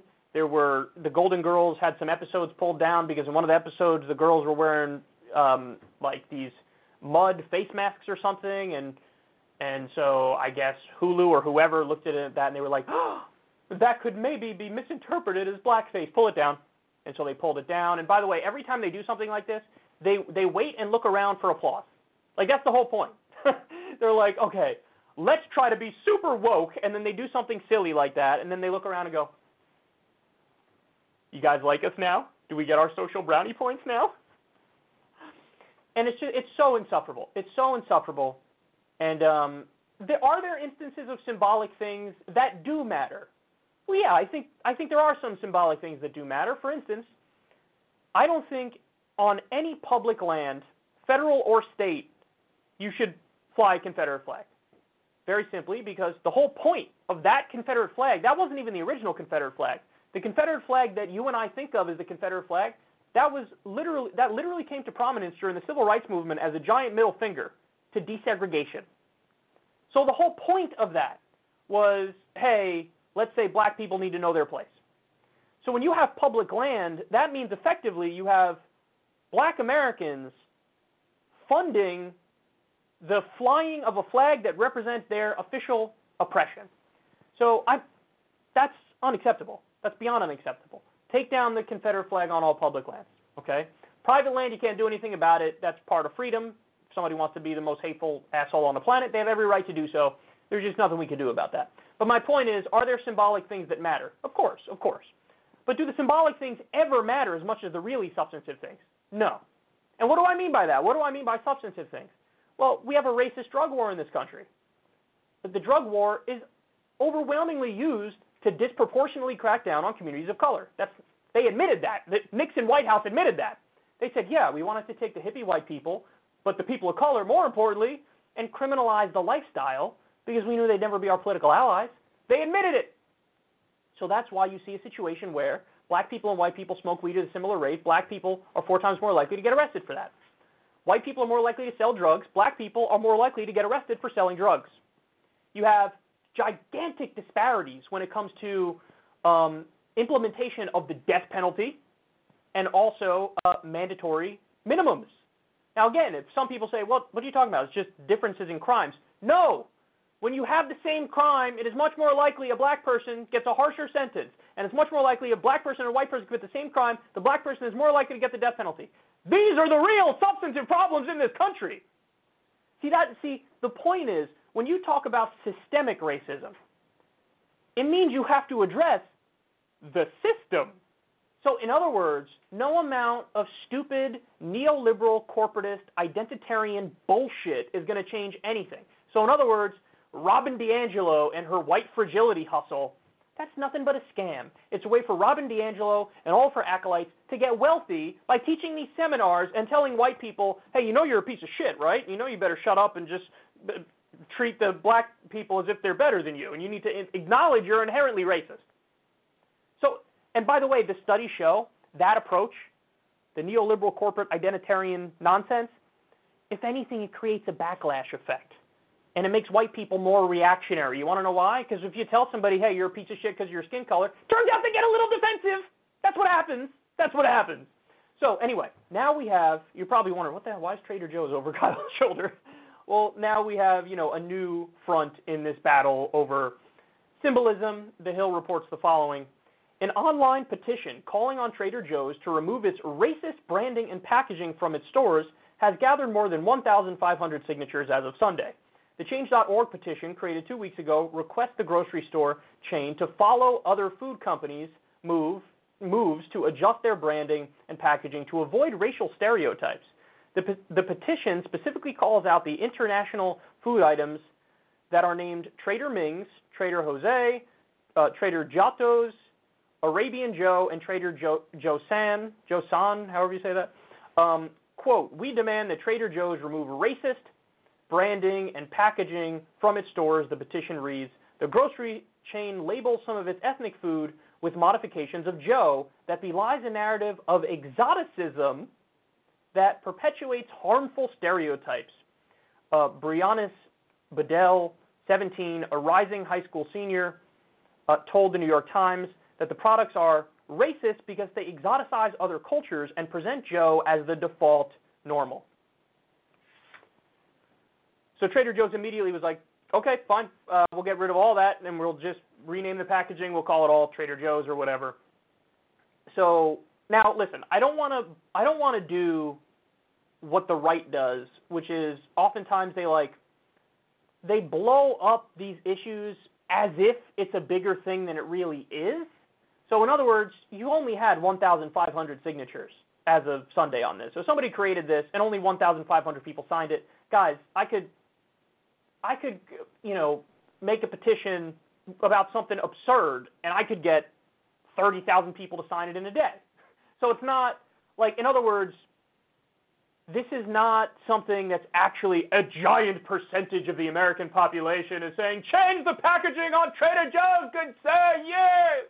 That's not true. It's a tiny fringe of people who are obsessed with silly things, and they went down this path. However, let's keep it real. When stories like this come out, it is a giant gift to the right. Why? Because they get to turn around and say, would you look at how silly the left is? This is all they think about. This is all they talk about. This is what they're obsessed with. And they call everything racist. So it feeds that, the reason why it's such a powerful story for the right is it feeds that stereotype. It feeds that narrative ideally. Because you know what? When Trader Joe's made all of those products and they named them, so you had Trader Ming's, Trader Jose, Trader Giotto's, Arabian Joe, and Trader Joe San, whatever.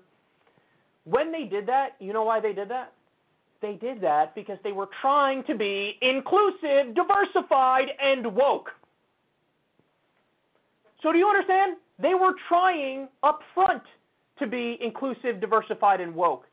And the backlash, admittedly from a small number of people, but the backlash was, oh my God, you're not being inclusive, diversified, and woke. Those names are offensive. See, that's the point about this whole debate. You can spin almost anything to seem wrong, to seem bigoted. You can. You really can. And it goes back to a point that I remember making in the context of a different story a few years ago. You can have cultural appropriation and be upset about that, or you can have multiculturalism. Because it's the same thing. Multiculturalism means we have a melting pot of all these different cultures, and there's mutual respect, and it's a melting pot, and we all end up coming together, and there are people who were originally part of different cultures who intermingle and become friends and adopt different parts of each other's culture, and that's a positive thing, right? But some people would say, no. If one culture adopts some practices from another culture, well, that's cultural appropriation, actually. So that's not okay. That's racist. So which one is it? Which one is it? Would you rather have no cultural appropriation, or would you rather have a multicultural melting pot where we all come together and learn to respect each other and learn to adopt parts of other people's cultures so we expand our horizons and we're all one big American family that's a mix of all these different previous cultures, which you can only pick one. And oftentimes what happens is, regardless of which one you go with, you'll have criticism, and they'll say, well, that's racist because you're culturally appropriating, or it's racist because you didn't want to diversify and be with other cultures and adopt aspects of the culture. Which is it? And this is, every time I read a story like this is what pops in my head. There's no way around it. There's no way out of it. Because, it would have been just as easy. Let's say Trader Joe's didn't have these names on products. Somebody could have created a petition and said, hey, why are you not respecting other cultures? Why do you only have Trader Joe's stuff? You couldn't name something Trader Jose's? Why? Why are you doing that? And see, it could be anything. It could be anything. Which, again, comes back to the main point. As long as we're battling over the symbolism stuff, we're never going to substantively fix the system. As long as we're battling over symbolism, we're never going to substantively fix the system. Which means I'm here to beg and scream and yell at everybody on the left, wise up! Let's be freaking strategic here. Let's not immediately self-disenfranchise ourselves by picking battles like this. It's a hell of a lot easier to get people to like you when you're talking about the substantive issues, when you're talking about ending the drug war, when you're talking about freeing the nonviolent drug offenders, when you're talking about ending the death penalty, because 4% of the time we kill the wrong people, and the death penalty is carried out in a racist way. It's a lot easier to get people to like you when you're focused on serious issues like wages and health care and ending corruption and ending wars. You want to talk about something that's racist? How about all of our wars in the Middle East, we killed minimum 200,000 Iraqi civilians. Minimum 200,000. If that was Sweden, do you think we would have valued those 200,000 lives more? I think so. So maybe there's a tinge of racism when it comes to carrying out that war and not caring about the consequences. That's a substantive conversation. That's substance. And the goal is end the wars. If there's no hope if this is the stuff that sidetracks everybody. Now, again, I want to be clear, it's only 1,500 people who signed it, so I don't want to blow it up to make it seem like it's a bigger thing than it is. It is a smaller percentage. But my point is, if somebody brings this up, you have to be willing to call bullshit when something is bullshit. Don't walk on eggshells just because you think, this is the position I'm supposed to take because I'm a lefty, and so I think this is the left-wing position. So yeah, Trader Joe's is racist. Don't be a parody of yourself. Don't be an idiot. Be intelligent. Use your mind. Be strategic. Okay? If something is bullshit, call it bullshit. And by the way, that'll also make it so you get a lot more converts to your side and to your perspective. So anyway, here we are again, more culture war nonsense. And I fear that in the wake of this horrendous moment with the George Floyd killing, police brutality, with the economic crash, with the pandemic, I don't want to waste this moment on stupid, symbolic culture war bullshit. I want real change, but apparently it's so easy for people to get diverted into the culture war and waste all their energy there.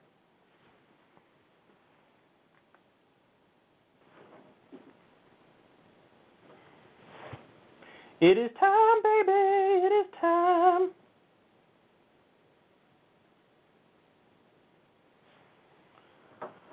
All right, next.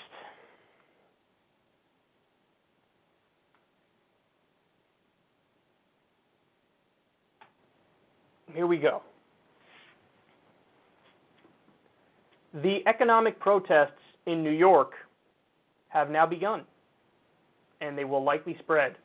So here's a local news report about how billionaires were targeted for peaceful protests.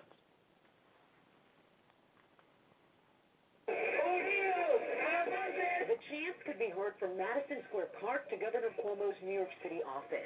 We're here to ask Governor Cuomo to put an end to this inequality by taxing billionaires. New York State Senator Jessica Ramos sponsoring a bill that would tax New Yorkers making $1 billion or more to create a bailout for 1 million New Yorkers not able to receive federal aid. No one cent because I am documented. People like Sylvia Garcia, the undocumented and now unemployed factory worker, took part in a 24-hour sleep out and fast.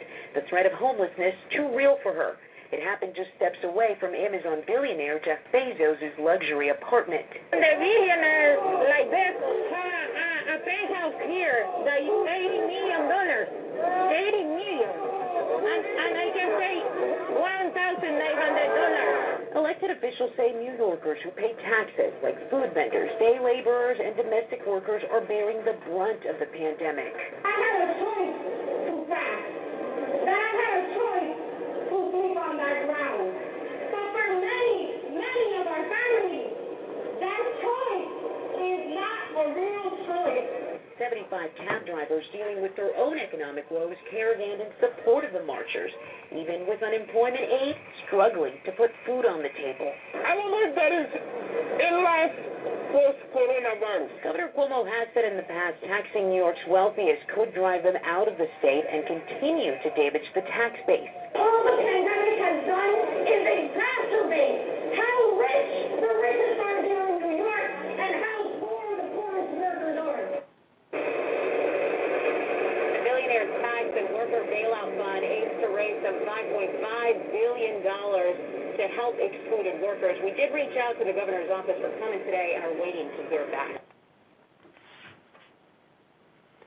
Okay, so they went to a luxury apartment of Jeff Bezos. They camped outside. They slept out there. They obviously protested and spoke their minds. They want a billionaire's tax, and they want to use that money, $5.5 billion worth, to do a bailout of undocumented workers. Now, undocumented workers have been sort of left behind when it comes to these COVID bailouts. However, who are we kidding? All workers have been left behind. Of course. So I think we're just getting started. I think there's going to be a lot more economic protests. I really, really support protests geared around the economy right now because we have a new depression. And I think it would be a massive error to only focus on culture war stuff and get out there in the streets for that alone. I think this economic stuff is crucially, vitally important for people, especially at a moment like right now when everybody's getting hosed and you have all these COVID bailouts and the Federal Reserve quantitative easing, which is just making billionaires way richer as the economy freaking implodes and collapses. But I will say this, man. If we actually want to win, it has to be universal. In other words, you can't say, hey, let's do a billionaire's tax and only bail out undocumented workers, because somebody's obviously going to turn around and say, well, what about the documented worker who also can't pay the bills? Because there's millions of them too. What about American citizens who can't pay the bills? There's millions of them as well. So if that's the approach you're going to go with, let's tax billionaires and only bail out undocumented workers, you're not going to get anybody on your side. You're going to poll well below 50%, and there's no way you're going to move the needle enough to actually get change, whether it's through the state legislature or if you want to go more ambitious and go to the federal level. So putting aside the issue itself, from a strategic perspective, there's no way you will win with this argument. Guys, I'm a huge proponent of a universal approach. Now, by the way, am I saying that, if somebody's an undocumented worker and, they haven't gotten any help, that I want to put my middle finger up to them? No. In fact, I have an approach that I think is a lot more reasonable with this stuff. Anybody who pays taxes can get a universal bailout here. So in other words, I'm in favor of a UBI. The UBI goes towards anybody who pays taxes. So that's the argument we should go for. We should be arguing for universal basic income. We should be arguing for Medicare for all. I feel like these ideas need to be front and center, but if you don't do universal and you target it, that's a form of means testing. And means testing is a neoliberal idea. So you might think you're being uber lefty by saying, let's help undocumented workers here, but that you're really putting your middle finger up to documented workers and to American citizens who are struggling just as much.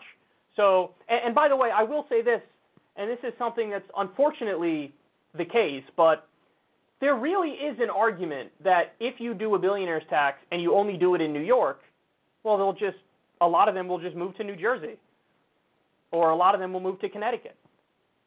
And so now, is that an argument to have no billionaire's tax? No, of course not. In fact, my argument is you should do it at the federal level. Now, this is where some people would say, okay, but then wouldn't they just move overseas? Now, on that front, the answer is effectively no. Maybe a very tiny number of them will, but the entire U.S. market is so crucially important to billionaires that they cannot give up on the U.S. market, and they'll have to pay the taxes. If you just do it in New York, just the billionaire's tax in New York, that market is not as vital. They can just go to New Jersey. They can just go to Connecticut. But when it comes to all of the United States, no, if you do a billionaire's tax at the federal level in the United States, you will not see this flight of billionaires elsewhere, and particularly because a lot of the other developed countries have steeper taxes anyway on the rich. So what are they going to do? They're going to pick up and go to Canada where they will probably be taxed more overall? They wouldn't do that, would they? So in other words, to target it specifically in New York, I do think you would see perhaps a little bit of a flight effect, which overall could reduce the tax base. So I don't, or I should say reduce the tax revenue. So I don't think that the response, not just from Republicans, but also from moderate Democrats, I don't think it's factually wrong in this particular instance, but I differ from them massively because I would say just do the billionaire's tax at the federal level, not at the state level. But listen, man, overall, despite my little disagreements here and there with what's going on, we 100% need more economic-focused protests. Now, there's a pandemic. And I got triggered because so many people that were at that protest had the mask below their nose, which is like not wearing a mask at all. So we got to be careful. And, you know, really everybody should socially distance and be as safe as humanly possible. But to the extent that people keep going outside and protesting, for the love of God, let's make it about universal basic income. Universal basic income. Let's make it about Medicare for all. This is the stuff it has to be about. Because we actually have a unique moment in history now where there is the opportunity, the possibility of change like this. Because remember, guys, the last time we got really radical change was when? The Great Depression, FDR, the New Deal. Things got so bad that they had no choice. They had to do something drastic. And that's the point we're at again right now. So I don't like the idea it shouldn't be micro-targeted. Billionaires tax and only help the undocumented workers. No, it's got to be universal. We gotta go big and we got to go strategic. So anyway, that's my breakdown of it. I think we're just getting started with these economic protests. I think they're going to keep coming and they're going to get bigger and bigger.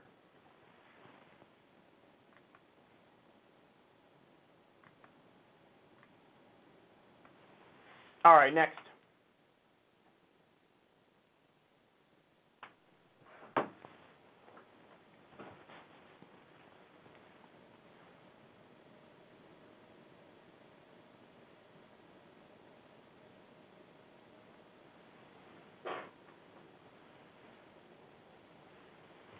This is actually one of the stories of the day, and it's going to hurt me to talk about it. Here we go.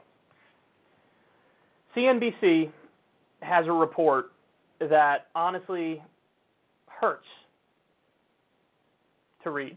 It's about the election, and look at this. Joe Biden's joint committees raised nearly $100 million in second quarter as big money donors get off the sidelines. They continue. Many of Joe Biden's bundlers told CNBC that the renewed effort by these business leaders is linked to the fact that Senator Bernie Sanders and more liberal candidates are no longer a threat to becoming president. Donors to the Biden committees include James Murdoch, Steven Spielberg, and Merck CEO Ken Frazier. Quote, "The big money donors are capitalists. For a minute, Bernie was close to locking it up, but then came South Carolina. They were petrified of Trump and horrified by Bernie. Now they actually have a choice. Before they didn't." Florida businessman and Biden bundler John Morgan told CNBC. This is the line that got me. The big money donors are capitalists. For a minute, Bernie was close to locking it up, but then came South Carolina. Guys, they thought it was a foregone conclusion, just like we all did. Remember the night of Nevada? Do you remember the night of Nevada? With that giant, overwhelming, crushing victory. We were like, oh, this is over. This is over. He won Iowa, although Mayor Pete tried some sketchy-ass stuff there. But he got the most votes in Iowa, won New Hampshire, won Nevada, and we were all like, oh, it's happening. It's happening. The donors looked at that same thing, and they were like, that's it. That's it. Bernie wins. The Democratic Party is now the party of Bernie Sanders. The Democratic Party is now becoming the party of Medicare for all and free college and a living wage and ending the wars and regulating Wall Street. They were like, we're done. What are we going to do? What are we going to do? They would have sided with Trump. Now, they say they hate Trump, but Trump gives them tax cuts and deregulates them. So ultimately, they'd be okay with him even though they don't like the mean tweets. And they don't like his temperament. But they thought Bernie was going to win. See, guys, I feel like this stuff is so important. And you know what this reminds me of? It reminds me of in the Hillary Clinton documentary, they had moments as well when Bernie would not go away and he kept hanging on, where they had moments openly behind the scenes where one of them said, Hillary's top staffers, Bernie Sanders is going to be the Democratic nominee. They said that in 2016. In 2020, even though overall Bernie's performance was worse, he started so hot out of the gates that the donors were convinced Bernie was going to win.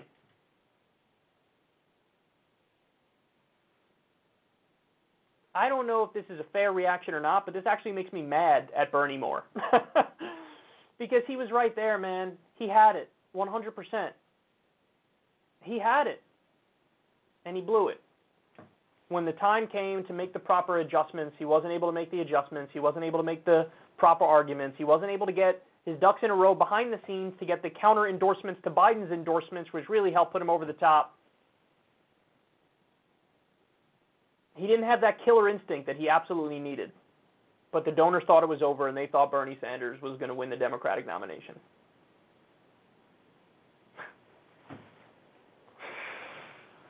Well, now, see, what happened is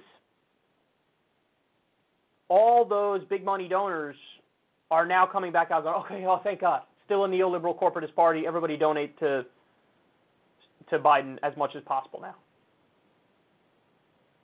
But I think overall I do have a moment of hope, or I do have some hope to end this segment with. Guys, don't be so convinced that our project isn't possible, because our biggest enemies definitely think it's possible. So never get so down on what we're doing that you think, what's the point? This is all useless. We're never going to win anyway. The whole thing is rigged. Listen, they're going to try every single dirty trick against us. And they will. And we're going to have some big losses. But guess what? We're also going to have some wins. Go talk to Elliot Engel how he feels about the leftward shift in the country. We have Jamal Bowman. We have Mondaire Jones. At the state and local level, we have DSA people getting elected all over the place. All over the place. So you don't have the luxury of feeling so down about the loss, particularly because even our harshest enemies are like, oh, you think there's no way you'll ever win? Yeah, definitely. There's no way you'll ever win. They know that there's a possibility that you'll will win in the long run. They know that this march towards social democracy is going to continue to gain steam. Because you know what? We actually stand for stuff. They don't. They stand for the status quo. They stand for business as usual. They stand for being diet Republicans. They stand for the tax cuts for the rich and the Wall Street deregulation and the continuation of the wars. They stand for an ideology that is deeply unpopular. The only reason Joe Biden really pulled this thing out is because of Bernie Sanders' strategic failures, but more importantly, people hated Trump so much that they defaulted to what they think is the safest option in Biden. So it was just an anti-Trump backlash. That's it. Well, guess what? The whole anti-Trump idea, that's not an idea that they could run elections on in perpetuity. When Trump's gone, Trump's gone. And so they're going to have to stand for something in the future. We already know what we stand for, and we argue for it on a daily basis. So even though things went south, in some ways the future is bright. And it really is a little bit of a relief to know that the people who really run the country, the big money donors, the corrupt ones, they thought, well, we had a good run and our time is up. It looks like it's going back to being the party of FDR. There is a light at the end of the tunnel. I don't know how far off it is. I know there's a lot of speed bumps in the way, but there is a light at the end of that tunnel. So keep fighting.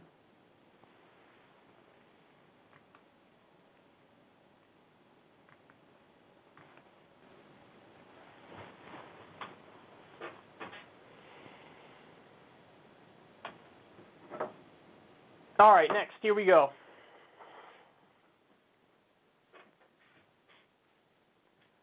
This video popped up on my Twitter feed. This is amazing. I'm actually not even sure when it's from. I have a hunch based on what he says, okay, that this is from right after that debate when Bernie had won basically the first three contests.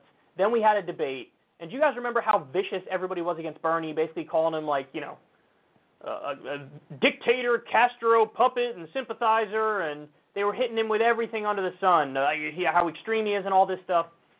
And I think this is when Bill O'Reilly went on his web show now and made this point. Now, it really is incredible, isn't it?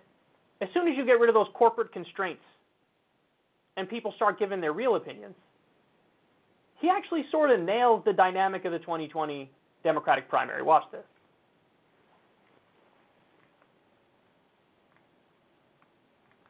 How did that happen? How did Joe do it? Joe didn't do it. Oops, wrong one. Let me start it over. So, you know, if you watch me, that I have told you the journalism industry in print and television is now top-down corporate. The corporations control it. Okay? The corporations do not want Bernie Sanders to win. It's obvious.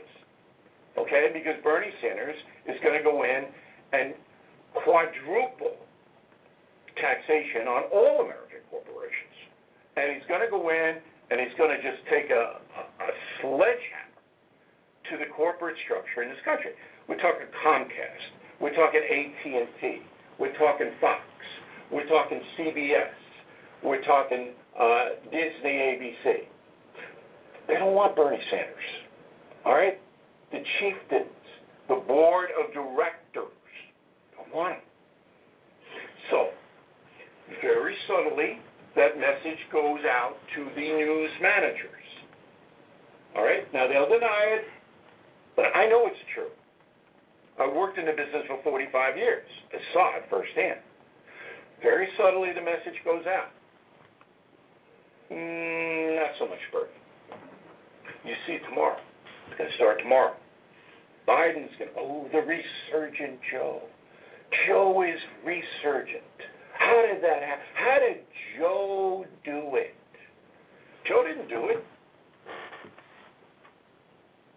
I'll be damned if that's not spot on.